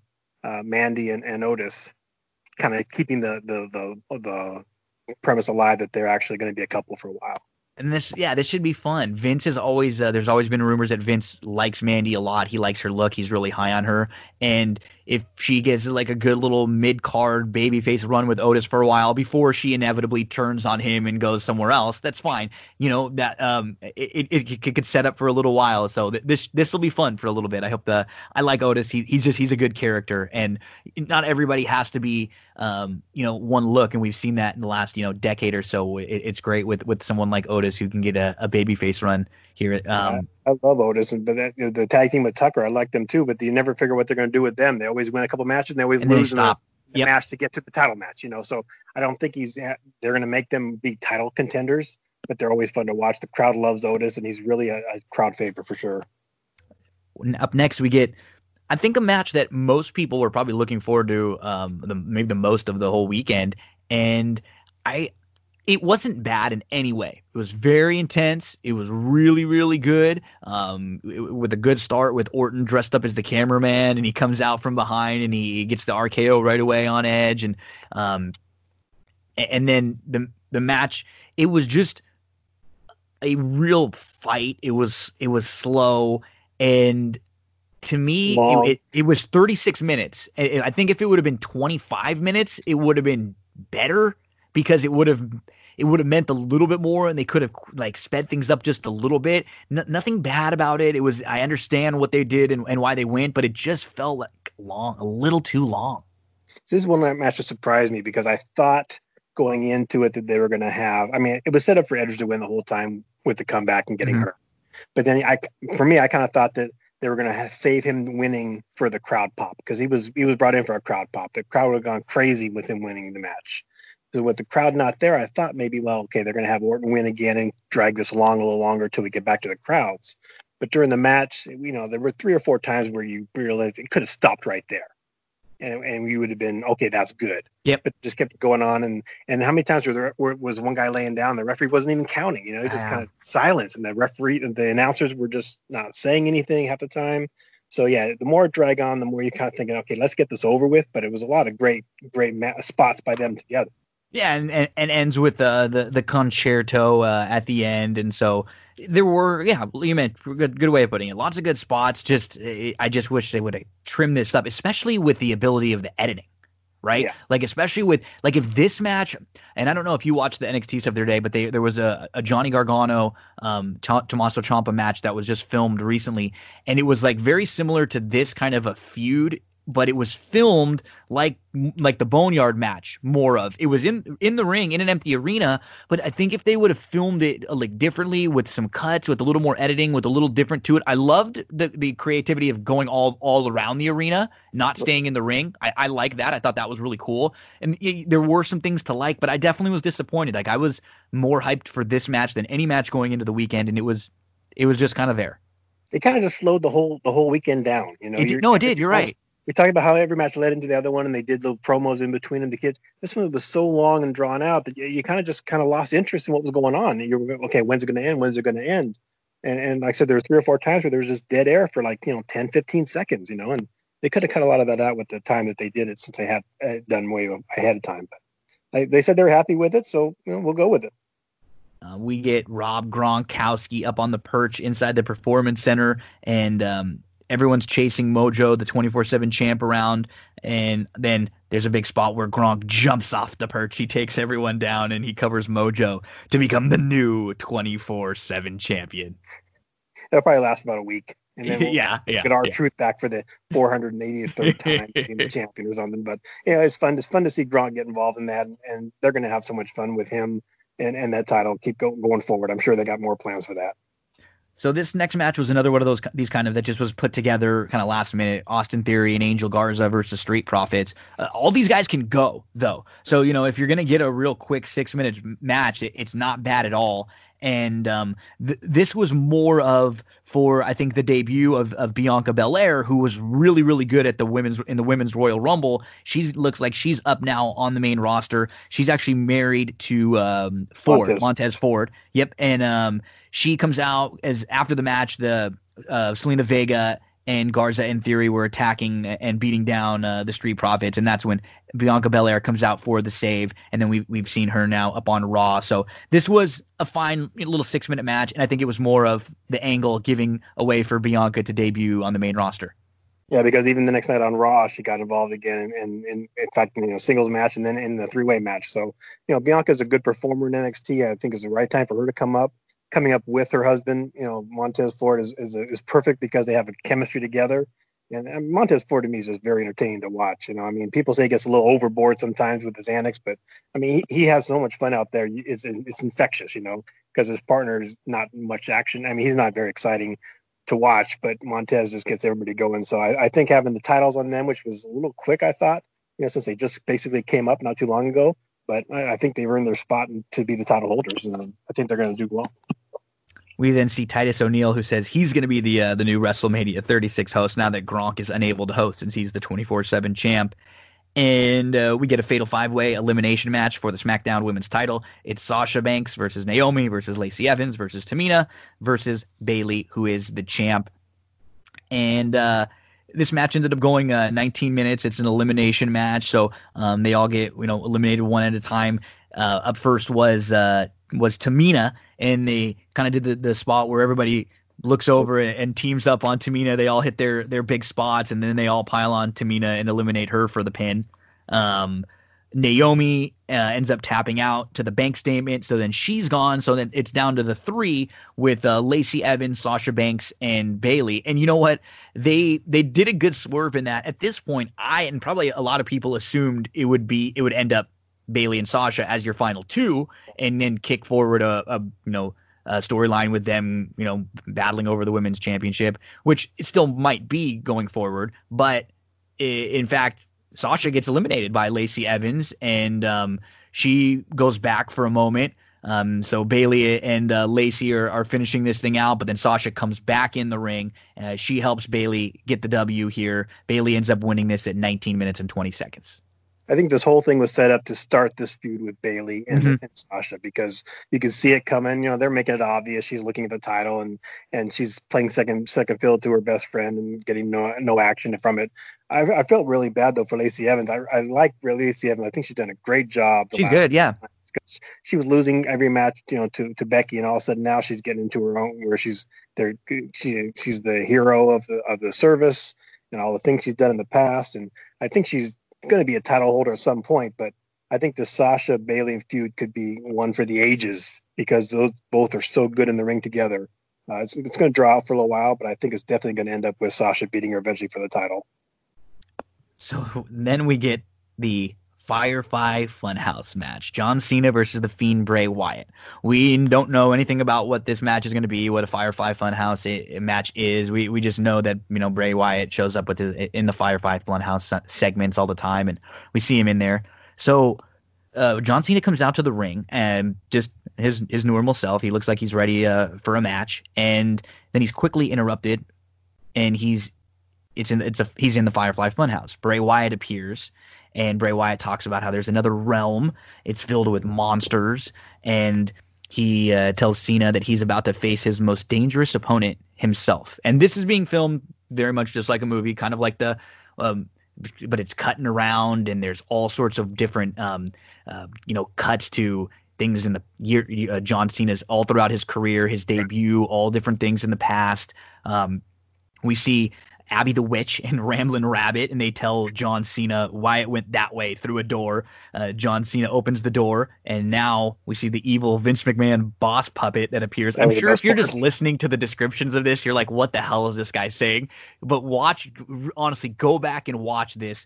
This is another one that you will always be talked about. This was I loved it too. I mean, I really like what they did here. It was super creative. We've seen John Cena and Bray Wyatt go for 15, 20 minutes in the ring, and it's fine. This was way different. They wanted to take a chance here. I know a lot of people didn't like this one, but then some really did like it. I was on the side of being super positive. I mean, you go through all of John Cena's history. There's John Cena dressed up in an NWO. There's just all sorts of different weird things that trying to describe this like the Boneyard match, it just won't do it justice enough to tell you, go seek this out and find it. It ends up going 13 minutes. The Fiend wins this match. And then we cut to Titus O'Neil saying he has no idea what the hell he just saw. I felt the same way, because the thing is, since I was out of wrestling for, 4 or 5 years, a lot of those John Cena references I didn't get when I was watching it, because I don't remember that, because I wasn't really following wrestling all that much then. So to me, I was like, what are they doing? And afterward realized that they were going through his career, but at the time I didn't catch that, because I wasn't really watching Cena much over the years. But I do need to go back and watch it back again, because now that I know that, I will enjoy it more. But I was like Titus, like, what did we just see? It was very creative, very innovative. But to me, it was just kind of, it wasn't a match. I mean, there's no work. There's nothing going on. It's basically like a trip through this guy, and you could tell what's just fascinating is, like, when you watch it all, I mean, you could tell that I love that Cena was was down with all of this, because he was down to recreate all of it. Cena out in the ring in his same gear when he was called the Prototype, and he did he came out, and one of the first things we remember was when Kurt Angle had a challenge, and Bray Wyatt cuts the entire Kurt Angle promo from that episode of SmackDown. Everything is like verbatim. It's well done. If you're someone who's watched for a long time and you can pick up on a lot of these Easter eggs, you'll appreciate it. But from what you said, I'm surprised they did something that's a little bit, quote unquote, this deep in a WrestleMania setting, when there were a lot of people that are watching, especially in this era, were probably just flipping this on and didn't know what all of this stuff meant. Exactly. And I heard that, Bray Wyatt came up with a lot of the ideas for it, but you can see why Cena would go in for it, because he's at the end of his career. He hasn't done much wrestling at all, and put him through a match with Bray Wyatt, and an actual match would have probably been hard to do, because, he hasn't been that active lately. But for him to actually go back and kind of go through his career that way, I'm sure that's why he looks so good doing it, because I'm sure he enjoyed embracing that. We close things out with the WWE title match. It is Drew McIntyre versus Brock Lesnar. I thought since the Royal Rumble, they've done a really good job with Drew, with building him up. He won the Rumble. They made him seem, like a legitimate contender to Brock Lesnar. And this was, again, how a lot of these main event matches have been that are involving, Brock or Goldberg or someone like that. They're not long. There are a lot of finishing moves back and forth. This one went only 4:35. Now, this match was much better than the Goldberg Braun Strowman match. Like, these guys are going at it, and it feels like a little bit more than a 4-minute match when you're watching it. And there is some back and forth, and obviously with Heyman at the side of the ring, screaming and everything. But Drew does get his moment. Drew McIntyre gets the win. He is the new WWE champion. And you can see that building. I mean, a lot of times what WWE does is they'll have a guy dominate for a while up to a big match, and then they'll lose the match. And they lose everything. Yeah. Drew was being dominant against Brock the last few times you saw them, and are they building that up to have Brock just squash him at the thing? But Drew is a worthy champion. He's put in his time. He's been in the company for a long time, and for him to build his way up there, get to that moment, and then succeed and surpass what people might have thought might happen was just great for him. And like this one moment where even there was no crowd, he looked at that title like, all these years I've been trying for this, and it looked like it was about ready to cry over it. It was great emotion from him to be in that moment at that time. So what were some of your final overall thoughts of the two nights? Well, I mean, I enjoyed both nights immensely. I thought they did a great job. And there's a stat going around, and you can take it for what it's worth because of the fact that everybody was at home, but they said it broke a record for the most social media interactions in a single WWE history.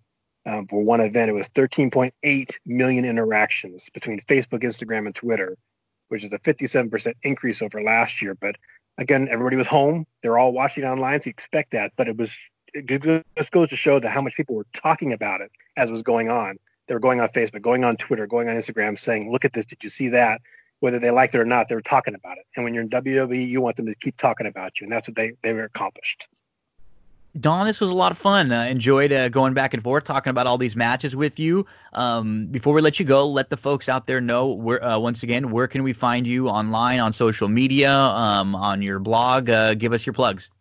Well, I have a blog going. I just started up called The Dawn of Sports Blog at .wordpress.com. That's the Dawn of Sports Blog.wordpress.com. Talk about whatever sports I feel like talking about. I like to do little stories about local people. Next week, I'm going to be doing a story actually on an indie wrestler who's trying to make his way up to WWE, so that should be kind of fun to do. Nice. My Facebook is Don August, and my Instagram is Don_August_300. So you can pick me up on any of those three. Don, thank you so much, and really look forward to bringing you back again. We'll have to do this again with some wrestling, some racing, anything in the world of sports. I know you'll be down to talk about a lot of different things, so I look forward to having you back. Anytime, Jimmy. Do a great job. Thanks a lot. That's Don August there. You heard the way to get in touch with him if you ever want to follow along. Let's take a quick break here from one of our sponsors, and we'll be back on That's What G Said.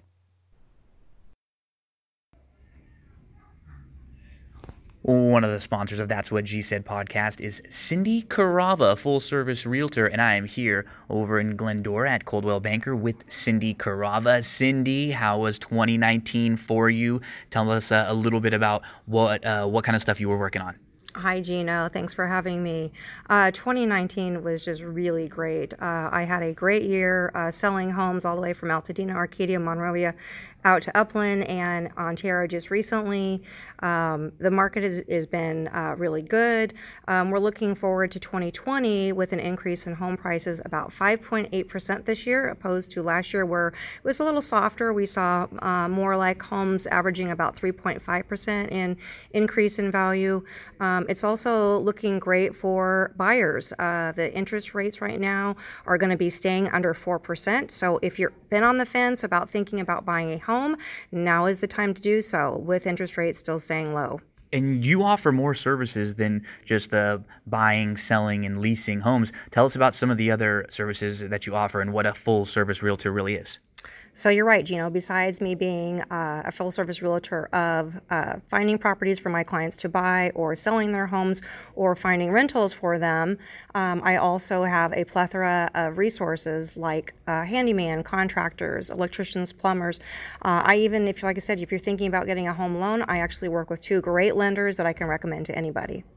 And you're all over the internet, social media, websites. Let us know some of the places where we can find you. I know I've seen some reviews on Yelp and on Zillow. Everyone always has positive things to say. Everybody hears me raving about you all the time. But where can everyone else find out information about you or contact? Thank you, Gino. Yeah, I am on Facebook and Instagram and LinkedIn. And you can contact me on my website, which is www.cindycarava.com, or my email, which is cindyc.realtor@gmail.com, or feel free to call or text me on my cell phone, which is 626-394-6400. Cindy is awesome. She's one of the kindest and most genuine people I've ever met. I promise you will enjoy every minute you interact with her. So thank you very much, Cindy. Appreciate all of your support from That's What G Said podcast. Thank you, Gino. Have a great day, everyone.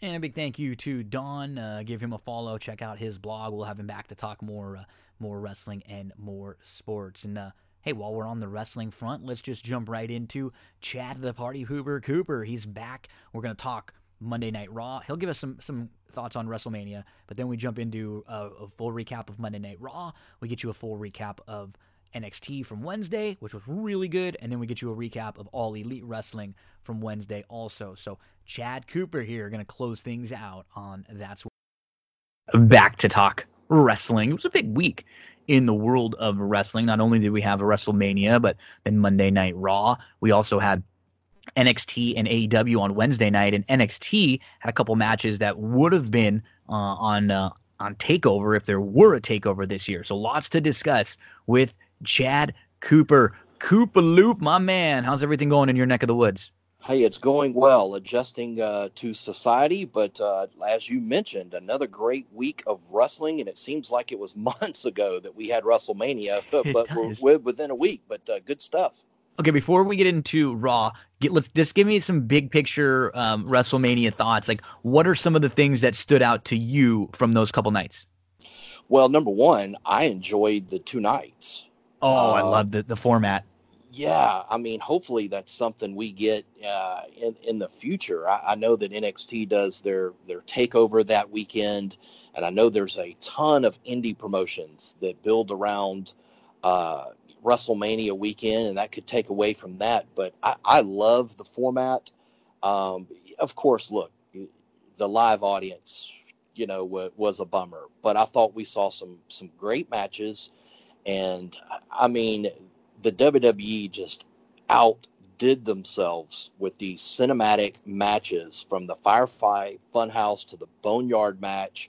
I mean, it was what you could ask for without actually getting the pyro and the 80,000 fans, of course, that rush and the oohs and ahs. But, it seems like when you watch WrestleMania, even from the comforts of your own home on that Sunday, it seems like, you start watching the pre-show, which is 3 o'clock, 4 o'clock, and by 8, 9 o'clock, when you it's dragging. 3 or 4 matches, it's dragging. Like going, I did not get this. I did not get this. Les got lost in the shuffle here. Sure. It makes, because in that 7-hour show, we love wrestling. I'm glad there's a lot of content. There's a lot of wrestling, more wrestling. That's great. More things for us to watch, but when it's all in one night and it's drags, you could feel in the building, you could see the people start to drag, in the middle of those really, really long, epic, like, stadium shows. They booked these shows really well. Everything was very quick. There wasn't a lot of drag in between the matches. And you know what?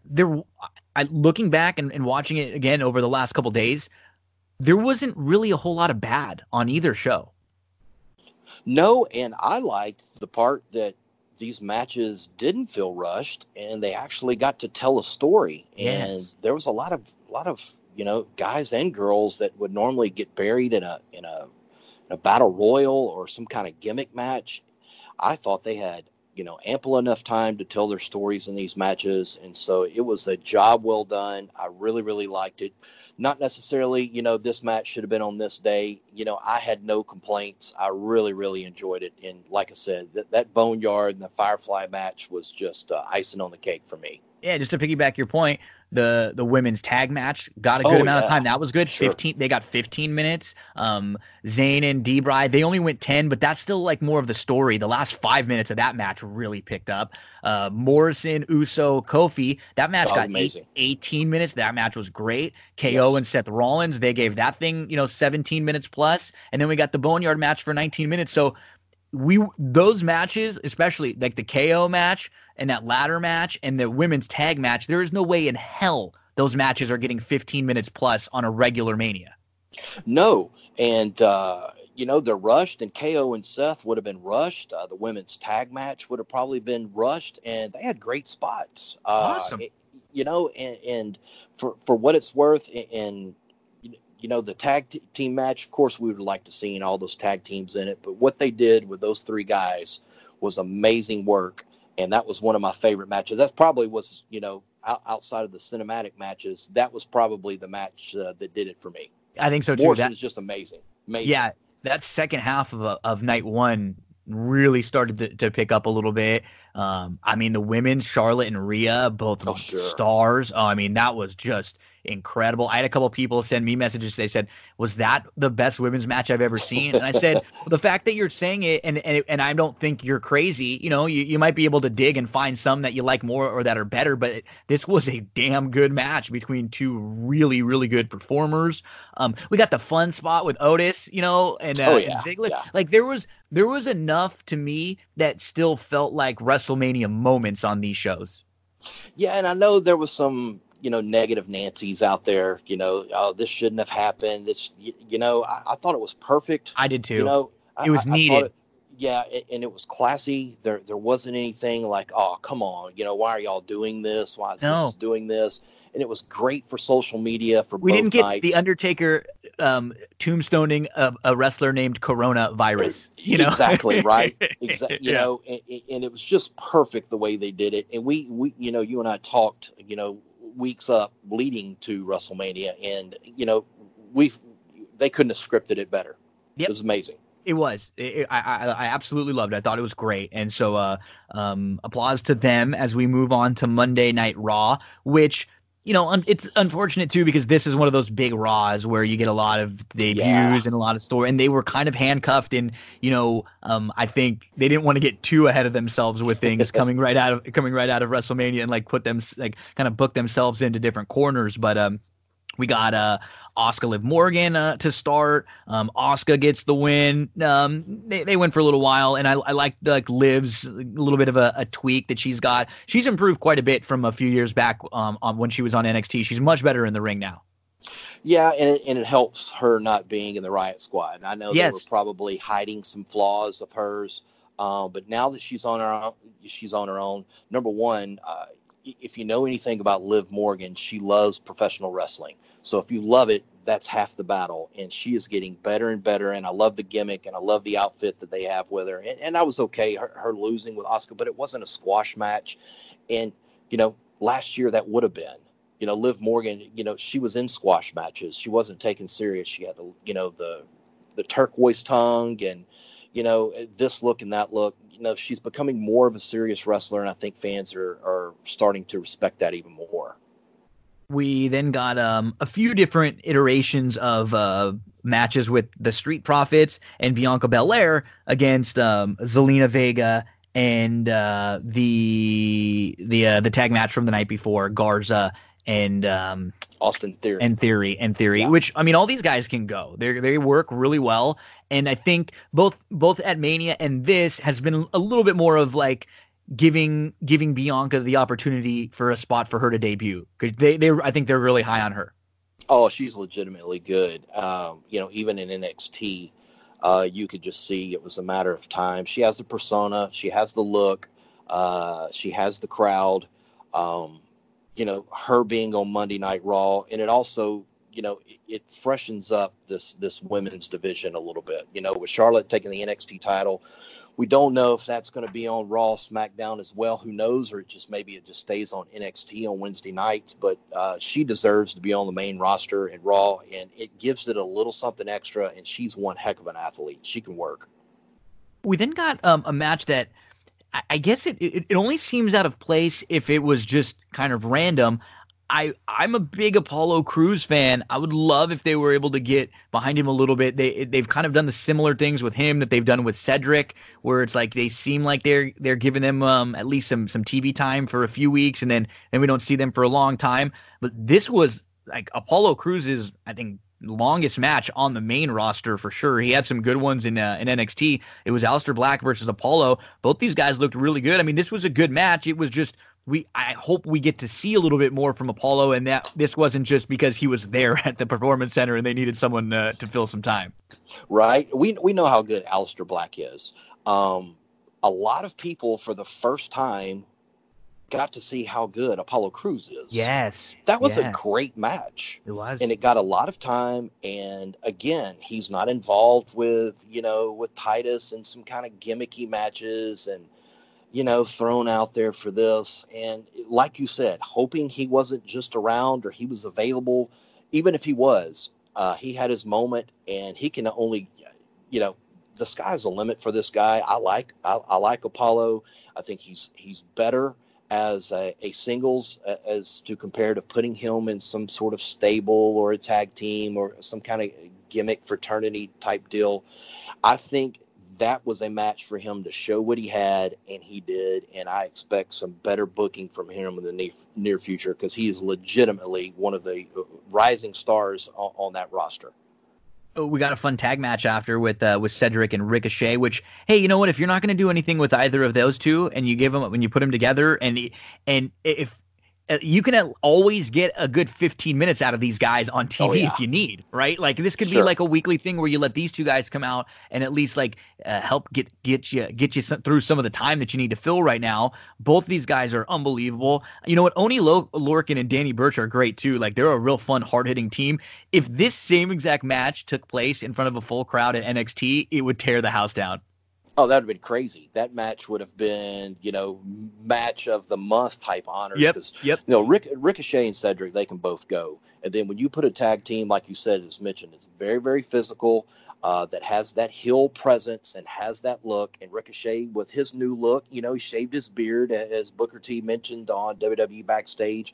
He likes, he knows Ricochet's getting more serious now without the beard. I thought it was fun and well placed, and I wouldn't mind seeing those two guys team together in the near future and take a run at the tag titles.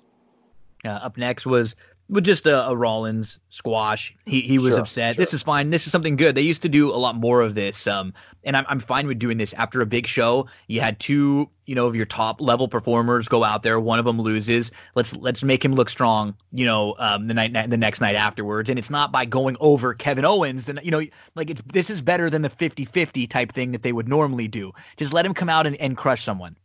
Yeah, and you know what I like? Sometimes, of course, the Raw after Mania is always big. There's anticipation. There's going to be some debuts. There's going to be some roster changes. There's going to be this and that.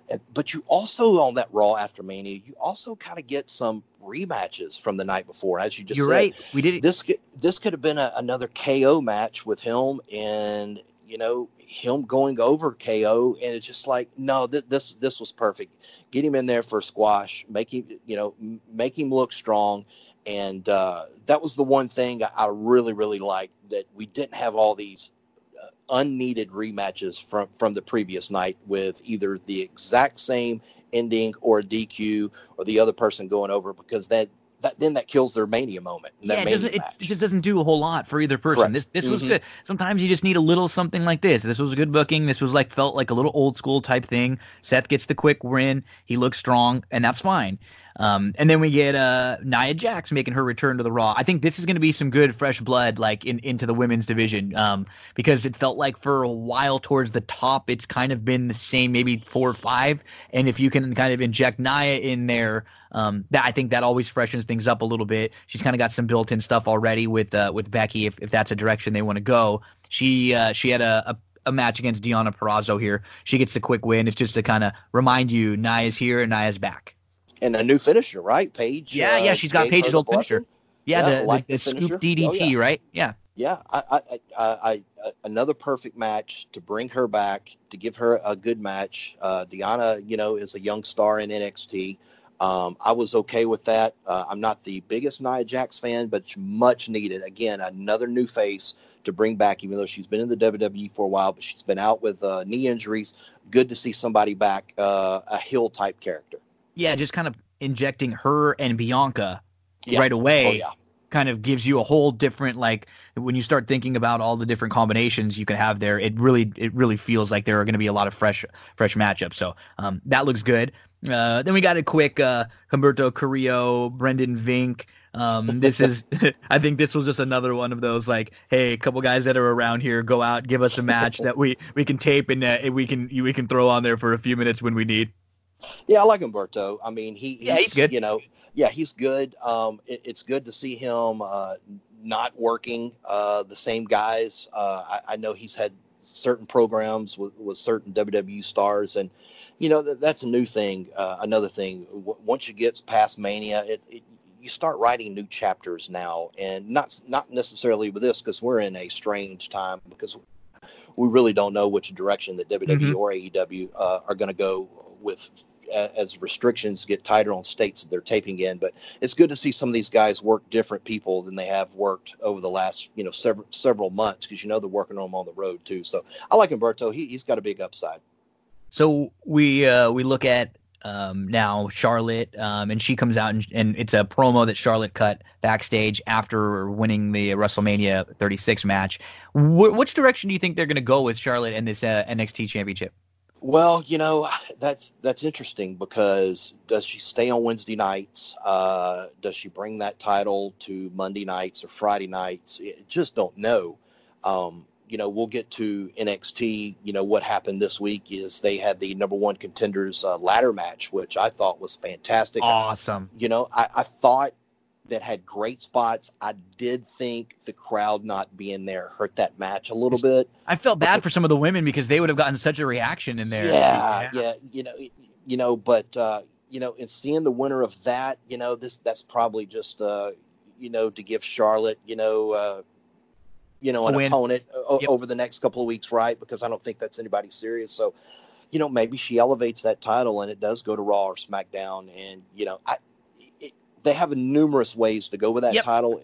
If they keep it on Wednesday nights, I understand, but I do see them bringing her to Friday nights with that belt. I don't think she's going to be stuck on Wednesday nights. She might be able to pull double duty for a little while, Sure. where she's on Wednesdays and she's on Fridays, like to give a little injection to the Wednesday night.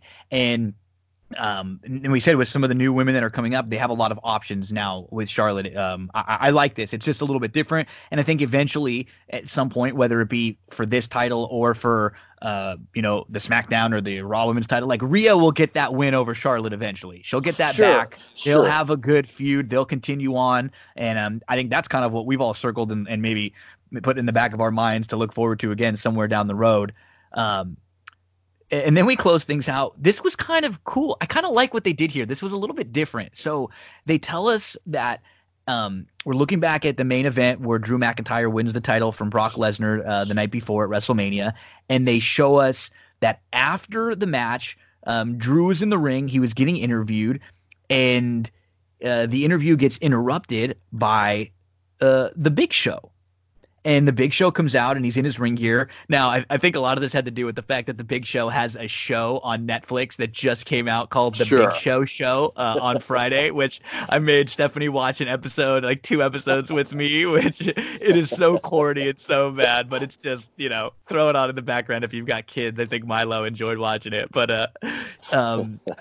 this was, it was WrestleMania 9, but they did the right thing. Like the winner didn't go over here. It was almost like Hogan comes out after the match, he wins the title. Big Show is coming out, trying to take advantage of Drew having just wrestled Brock, trying to, kind of take advantage of Drew's ego and say, hey, let's do it right now. And so Drew didn't want to fight him, but Big Show had to smack him, and Drew finally says, okay, we'll go at it. And they have a little match that they had basically used as the main event of Monday Night Raw. You know what? I like that they're trying different things. They didn't just say that this is happening live right now. They even went through the whole "this happened last night" kind of thing, which it was cool. I loved it, and it's better than having your night after coronation party, right? Yes. You get the same balloons and bells and whistles, and then you get a challenger or somebody comes out. I thought it was handled well, and I think it was a perfect WrestleMania moment to even solidify how legit good that Drew McIntyre not only is, but what he can be with this belt. And I was perfect. I was fine with that. I know some people said, oh, it's a little bit corny. Why are they doing it? I thought it was great.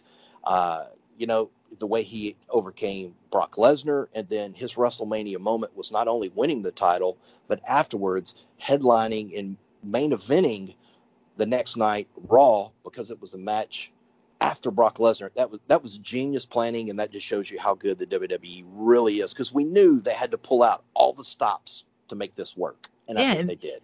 And we critique them, and plenty of people critique them, and there's things that they swing and miss on a lot of the time. They haven't done that with Drew. This has been good, what I like too is we generally get, like, a lot of times when somebody wins the title, it seems like their first feud would always be like the Big Show or Kane, like one of them, like a real safe one.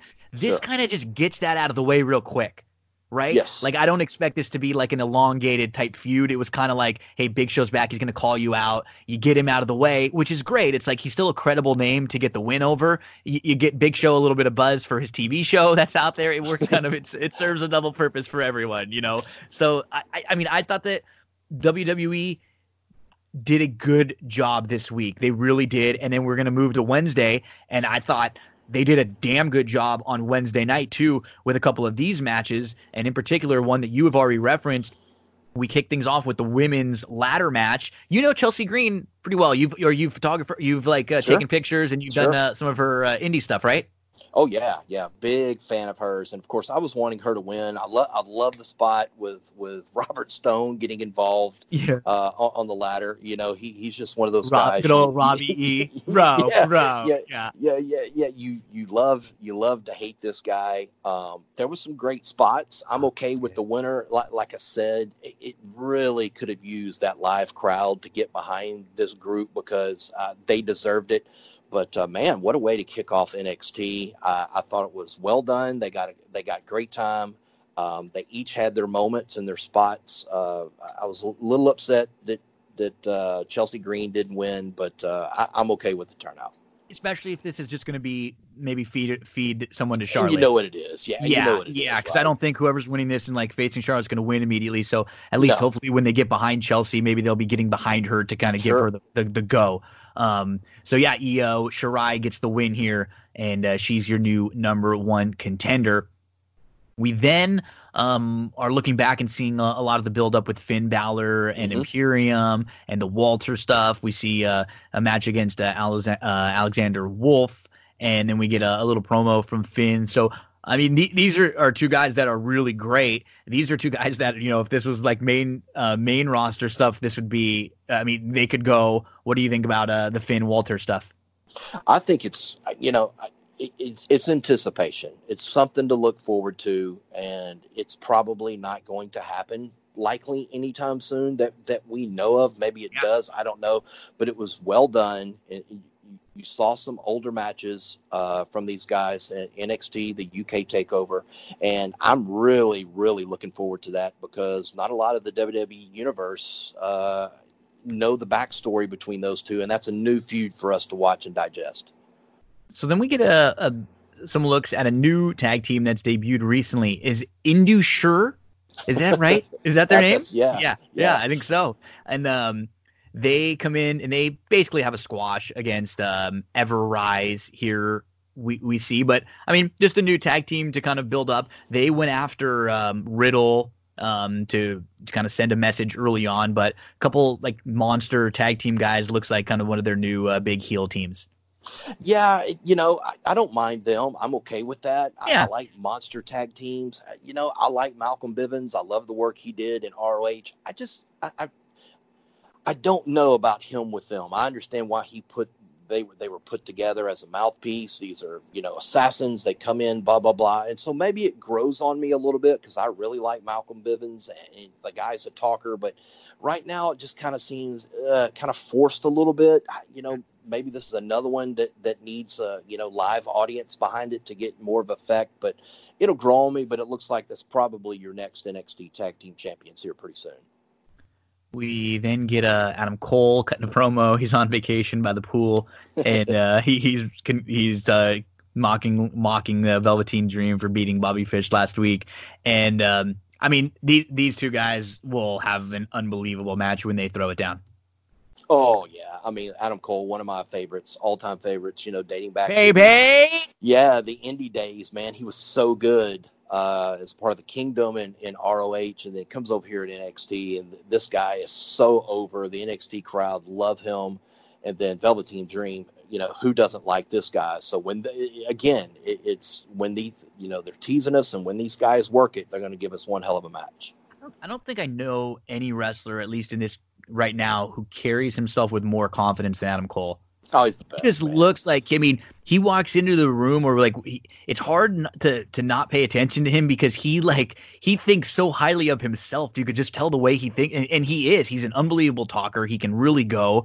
I hope that eventually he'll get his big run, and maybe it's going to be when Triple H has to take over because right. He'll give it a push. I don't know if Vince ever will, but Triple H loves the guy, and I mean he's great. He's been just amazing all since the very beginning of his time at NXT. Then we get basically the last hour of this match was another one of these that WWE did in the last few days. These filmed cinema matches that are not an actual live match, and this one was different from the Firefly Funhouse. It was more like the Boneyard match in that it was actually a match. They cut it around. If the Edge and Orton match would have been like this, I think it would have been much, much better. I mean, this was, and I know a lot of people are kind of sick of seeing these guys. They've been in this feud for years now, and it's like some of their matches they're great. They're always great, but there are some times where you're like, this guy's got to be done now, and they keep kicking out, and they keep kicking out, and they keep kicking out. But this was like you're watching a great episode of TV for the last hour, of NXT. And it was really, really good. They're ripping up the ring. They're taking they're using all sorts of different weapons, the crutch, you name it. Candice comes out. She gets involved. She kicks Johnny in the balls, but then Johnny goes down. It looks like, what? Candice did this to Johnny? And then all of a sudden, she comes back out and she does it to Ciampa, and Johnny's got the cup on. She gave him the cup earlier, and he was wearing that. So there was just a little bit of everything in this match. There were so many little Easter eggs and nuggets to throw back to different matches or different things. Oh, yeah. From their feud all the way on. Like, this was basically a different version of the Firefly Funhouse in that it was doing the same thing, that they were showing all these spots. I mean, I like this a lot. I did. And some of your younger folks that are listening, tune in to you. That's what G said every week. It won't remember. I thought this reminded me of the old two Clint Eastwood movies, Any Which Way But Loose and Every Which Way You Can, when he gets in these bar fights. And if you've never seen those two movies, Philo Beto, which is Clint Eastwood, he's a prize fighter. And he goes into these bars and he has these fights. In the main scene at the end of the movie, he has this one long, drawn-out guy that, the Black Widows have brought over from Florida to fight him. And it's just so well done. And it's just like surprises, just like, okay, it's over, and it's not. And then, as you mentioned, with Candice LeRae coming in, and I'm like, there's no way she turned on her man. There's no way. And I love Candice LeRae. Yeah. I loved her when she was with Joey Ryan on the indie scene, man, when they were the world's greatest tag team. It just, as you mentioned, if Edge and Orton, which went way, way too long, and I think commercials actually helped this one, and they just didn't go straight through with it. But man, what a way to end that storyline. Just it was amazing. It had everything.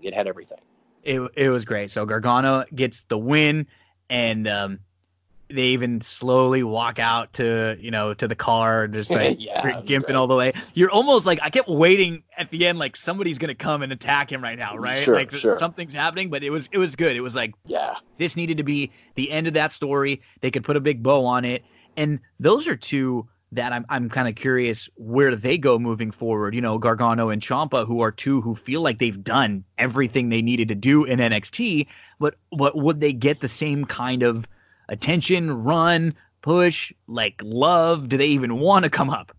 Yeah, as you mentioned, neither one of them are probably, going to go after the NXT championship because they've been there, done that. So their next step would be to moving to Monday or Friday nights. And I think both of them would do better probably on Friday nights. The SmackDowns, I think they fit in more. Seems like Triple H's hand, even though it may not be true or not, is on Friday nights more than it is on Monday nights, and it all depends on how they get introduced. Do they wait until the big crowds come back into the arenas before these two, which, could be, weeks, months from now. I don't know. But, I'd like to see, either one or both on Friday nights on SmackDown. Let's get over to the other Wednesday night show, All Elite Wrestling Dynamite. And this one, this was good all throughout because we had Jericho on commentary with Tony Schiavone, and so we're just getting like great Jericho stuff all throughout. And you know what? There was a lot of times he was bouncing back and forth. I think sometimes he was just having so much fun that he wasn't even playing heel. He wasn't even doing his heel stuff, and then he would kind of catch himself and then go like super heel on other things. Another time he mentioned one point he was gonna punch Cody's mom because she got him a lot, and Shivani was like, his mom? What you're gonna do? He's like, she got me last time, and which was just I mean, that shows you right there. Do we need JR? And I don't know. Yeah, I don't think so. No, that was just so good last night. Just listening to those two go back and forth. I don't care what the match was. It was amazing. No, it was so entertaining. It was great. We got Jake Roberts at the beginning, and anytime he speaks, we're all gonna listen. Sure. His promo level is unbelievable, and Jake's guy right now is Lance Archer, who came out and it's a super squash match for Archer against Alan Angels. Do you like what they're doing with Archer here? Yeah, he's a Texas guy. He was a Texas indie scene guy for a long time. Then just blew up, literally, man. Went all over the world, New Japan. I mean, he was everywhere. And this is the correct route with him. It probably hurts a little bit with Jake not being able to be there and speak for him. But squash matches, that's the only thing they need to do with him for a while. But I like Lance. Oh yeah. Yeah. Keep giving him some easy victories there. Oh sure. Yeah. The next match was a women's match versus with Britt Baker versus Hikaru Shida. And these ladies did well. They went for a little while, but the end Baker got busted open. She was just which made her like post match promo really good because she was just bleeding down the fight, and she plays the crazy really, really well here. Look, and she has gotten better and better and better, and it's so great that they have let her become what she really is. She's not the strongest in the ring. We all know that. And her to constantly remind us that she's smarter than us, she's better looking than us, she's a dentist. And, if that was probably one of her better matches, and if that blood doesn't happen at the end, no one's talking about that match at all. And now that means probably going to live in infamy, at least for the next couple of weeks. I thought it was amazing. And that promo was just, she better be glad she didn't touch my teeth. But even though she did, I could fix it because I'm a dentist. It was great. She's doing great in this role. Oh, yeah. She is. She is. It's good. It's good. Like you said, it took a little bit to find the footing, and there she's really running with it now. Oh, yeah. It's good. Shida gets the win via pinfall, but this doesn't hurt Britt one bit. No, they're two kind of towards the top of the women's division as far as the contenders are concerned here. Then we have kind of a rundown, all of the rankings, and it's Excalibur going through all the different men's division, women's division, tags division, and then we get a recap of the feud with Moxley versus Hager. And you know what? This is as good of a job I think as anyone's done with Hager, as making him look legitimate, showing a lot of his MMA stuff, his training, introducing this stuff with his family, him talking about why he wants the title to win it for his family and stuff. His wife is smoking, So this was, I don't think he's going to win, but even hearing Moxley doing a good job trying to put him over, saying, this is a guy who could just, choke me out at any moment in the ring. He could lay me out. I could be asleep in a second. They're doing a good job. They're doing their best, making him seem like a contender. I think we both don't think he has a chance to win this title in any way, but this is as good, I think, as any company's done with Hager so far. Yeah, look, we spoke about it a couple of weeks ago. I was down on Jake. I was down on this feud. I'm just like, I just can't get into it. Every time I see Jake, I just want to think we the people, Then he kind of gets lost as a sidekick a little bit with Jericho in the inner circle. Well, now he's kind of away from it a little bit, even though he's still in it. And what they did, that was one of their best promo pieces. That package, that what they did with Jake and Moxley, got me excited to see the match, because I'm telling you, before that on Wednesday night, that was something. Yeah, I'm going to watch it because I like Mox. Who doesn't want to see Mox work? But I thought it was one of their best video packages to date, and I'm actually looking forward to that match now, because you do get a backstory with Jake a little bit behind him, because he really doesn't talk a lot. That's all you needed. It's just like if he loses, fine. That this was good. This was a good build, and this was something that was easier for them to do right now. They needed to do something like this right now, and this was something that didn't have to take place inside of an arena with a bunch of fans. They were able to use footage and create footage, just probably going and filming him one-on-one. So, I thought this was well done for them, and I don't think Mox is going to lose, but no. We got to a match next with the best friends with Orange Cassidy. So, I mean, Orange Cassidy's in the mix, sign me up, versus Omega and his buddy Michael Nakazawa. And this was just like a lot of goof, a lot of shtick. Sure. Jericho was like dying laughing on commentary throughout this, because there were some like such goofy and bad spots, and Nakazawa but I mean, it was fun. Like it didn't bother me. It didn't offend me. It wasn't like unbelievably long, or it wasn't anything. It was funny. It was goofy for a little bit. Yeah, and the ending when after post match when they all hug it out. Just imagine that arena full of people when Orange Cassidy brings them all together and we all get that big hug. Yeah, I was okay with that, and I anything Orange Cassidy does, I'm all in. But I was fine with the match. Great commentary. Great ending, and I love the hug it out segment to finish it off. So Nakazawa and Kenny lose here. The best friends get the win via pinfall. We then get Brody Lee, the Exalted One. He is driving up to a building to meet some people. He's wearing a tie. The others are not. He calls them out for how they look. He said he wants to make every life he touches extraordinary, and he says how they look is important. He says to get their act together and to show them what they want. And then he tells the guy with the tie he has an opportunity, and he heads into the building.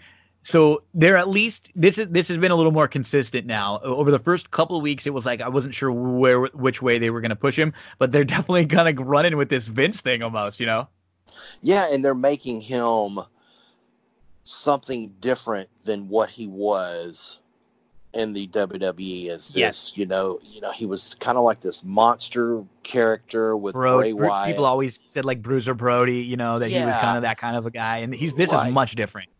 And they're dressing him up. They're letting him speak. He's intellectual. They're taking a jab at Vince, and they repackaged him. I love his gear. I'm glad we're not going to something that maybe he looked like NDE. But man, I like this guy, and I've liked what they've done. And again, you got to give kudos to those who have booked Brody Lee, because it has been perfect up until now. We then throughout the show we got more. It was more the Moxley Hager stuff that was kind of like cut up throughout the show. Then we get the Matt Hardy. He's at the compound and he's responding to Jericho and his comments. And he said it was just typical broken Matt Hardy type stuff. He calls what's his new thing? What's his new vessel? What's the name of his Vanguard? Yeah, Vanguard 1. Yeah. Vanguard 1 is the but I'll figure it out. I'll find it in a second. But this was funny stuff. Again, we're gonna get it looks like a Hardy Jericho, and it's gonna be he wants him to face him at the Hardy compound in the Elite Deletion. Look, here's the thing. I said it before, said it already, and I'll say it again. If you look at one thing that didn't belong in TNA last night, or AEW on Wednesday night, as you watch the program, you kind of go, okay, the Matt Hardy broken gimmick. Do we still? I mean, is this the only thing that Matt Hardy's got left? Is this the only gimmick he can do now to be relevant? I'm okay with it because it's funny. but I was there when it was hot in TNA Impact. It was amazing then, and I'm sure this Elite Deletion match is going to be fantastic, and it's going to be full of his wife will be on there, Senor Benjamin will be on there, his kids, King Maxwell will probably get a moment in there, but I don't know. It just seems like it's out of place for me with AEW. It's neat. It's fun. I don't know how much longer I'm cool with the delete stuff in 2020 with AEW. I don't know. Maybe it's just me. Like I said, I'm not, digging on Matt Hardy because I'm a huge Matt Hardy fan and I love this character. It just seems like we're past this now and we're having to bring it up again. Yeah, we'll see how they go with it. It's like they had to pause it for a couple years and then bring it back, and sometimes it's not the right time or it doesn't necessarily fit. It's kind of sometimes forced into stories here and there. So we'll see if Matt's creativity and Jericho's. I mean, you put those two guys together, great minds. Hopefully they could come up with something really, really good. Then we got a Brody Lee squash. This was what we were expecting right now, just building him up. Yeah. Oh yeah, and again, love the ring gear. I do like it that I did see that AEW not only had a couple of the locker room out, on the front row, but they had a few more bystanders, around too to give it a more Pineapple interesting Pete. look. Yeah, yeah. And again, Brody Lee, just the look of it, his finisher, everything about it. That guy's a bona fide star. To close things out, we got the first match in the tournament for the TNT Championship, and it was Cody versus Shawn Spears. And this was one of Spears's better, and Jericho even said it. This was one of Spears's better appearances in AEW. He looked really good. This was a good, solid TV match. I don't think it was ever in doubt. We all kind of knew Cody was going to win, but they did do that spot where he was slammed onto like the ring. The barricade, and it looked like Cody was going to get counted out for a minute. He got back in the ring real quick late and was able to pick up the win. What was interesting about this match, he hit his finisher twice, Crossroads on Spears, and Spears kicks out. Cody ends up winning with a pin in a figure 4 leg lock, which I don't know if Jericho said it too. I don't know if I've seen that before. I just saw Bret Hart kick out of one in WrestleMania 10 when Owen did that to him. But yeah. No, look, Shawn Spears, I liked him in the WWE. Perfect he just, Ty Dillinger just never could really get going. Then he comes over here, and that's one of the exciting signings, and then he kind of flops a little bit, not that he doesn't have it. And then, I think they kind of knew it, and okay, we'll put him on some AE Dark matches. And then he kind of disappears for a little while. And I don't think that was punishment. I just think that, okay, we know he's got it. Let's do something different. And I thought this was a perfect opportunity for him, kind of like Apollo Crews in his match on Monday night. This was a perfect opportunity for him to go one-on-one with Cody, one of the best, and we all knew Cody was going to win. But now let's see if this springboards Shawn Spears, up the ladder a little bit, and we can start taking him a little bit more serious. I don't think we need Tully Blanchard with him. I didn't understand that from the get-go. I didn't think that worked, so I thought that was bad, and I thought, that needs to stay away. Shawn Spears is good at what he does. He doesn't need to be a mouthpiece. He's kind of a wild card. Let him go, and I think this was the start, hopefully the start of something new, because Cody got the best of Shawn Spears. Yeah, there's no reason why he can't be like a mid-card, like a contender heel for this title. Yeah, you know what I mean? For this TNT sure. title, when it gets developed and when it gets out there, like there's no reason why he can't be like a nice mid-card heel and kind of be like for some of your new baby faces as like a step on the way up, and he'll probably turn at some point and and get back to good because the fans like him and he's kind of got a good look to him. Yeah, this was good, man. This was a good match, and it was a really good Wednesday. And I was looking back, I think WWE actually, or NXT actually won in the ratings this week, I believe, right? Yeah, I believe they were relatively close. Really tight, yeah. Right. So, yeah, both real good shows.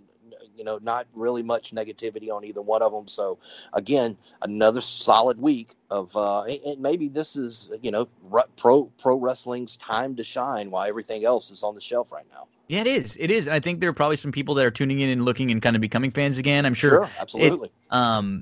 It was just from Saturday through. It has been a really good week for both nights of WrestleMania. I like some of the things they did on Monday Night Raw, and then we had a really, really strong Wednesday night with both of these shows. So, hey, you know what? We'll be negative and critical when we need to be. I don't think we had to be negative or critical about a whole heck of a lot this week. No. And I think it continues to get stronger. And look, you got to give both companies credit. I know there's a lot of negativity. Why are these guys still working? You could spread this, you could spread that. Number one, they're not going to put anyone in. I don't care. I know people take shots at Vince McMahon, the show must go on, type stuff. But, now's the time to get really, really creative and just think when it is time for fans to come back into these arenas, it's going to be exploding at both companies. Chad, my man, thank you so much. We were able to cover a bunch of different stuff this week. What do you got going on next few days? Anything you working on? And then give us your plugs on social media. Just kind of, we're at a holiday weekend coming up. We're at the first part of April, just kind of hoping that there's a finish line relatively soon with all this. I know a lot of people in a hurry to get back into some sort of normalcy, but at the Chad Cooper, both on Twitter and Instagram, you can find all my good happenings and good stuff there, my friend. Koopa Loop, always a pleasure, buddy. We'll be talking to you again real soon. Thanks for coming and giving us some of your time. You got it, Gino. That's our good friend, Chad Cooper. Don't go anywhere. We're going to take a big thank you to Chad Cooper. A big thank you to Don August. A big thank you to Emily Gullickson. Talking racing, talking wrestling. And, right now, we'll give you any sports news that we have, anything to bring to you. We'll get some show recaps in. I'm going to talk a little Breaking Bad next week, and we can kind of recap the series a little bit and what's been happening in the final season.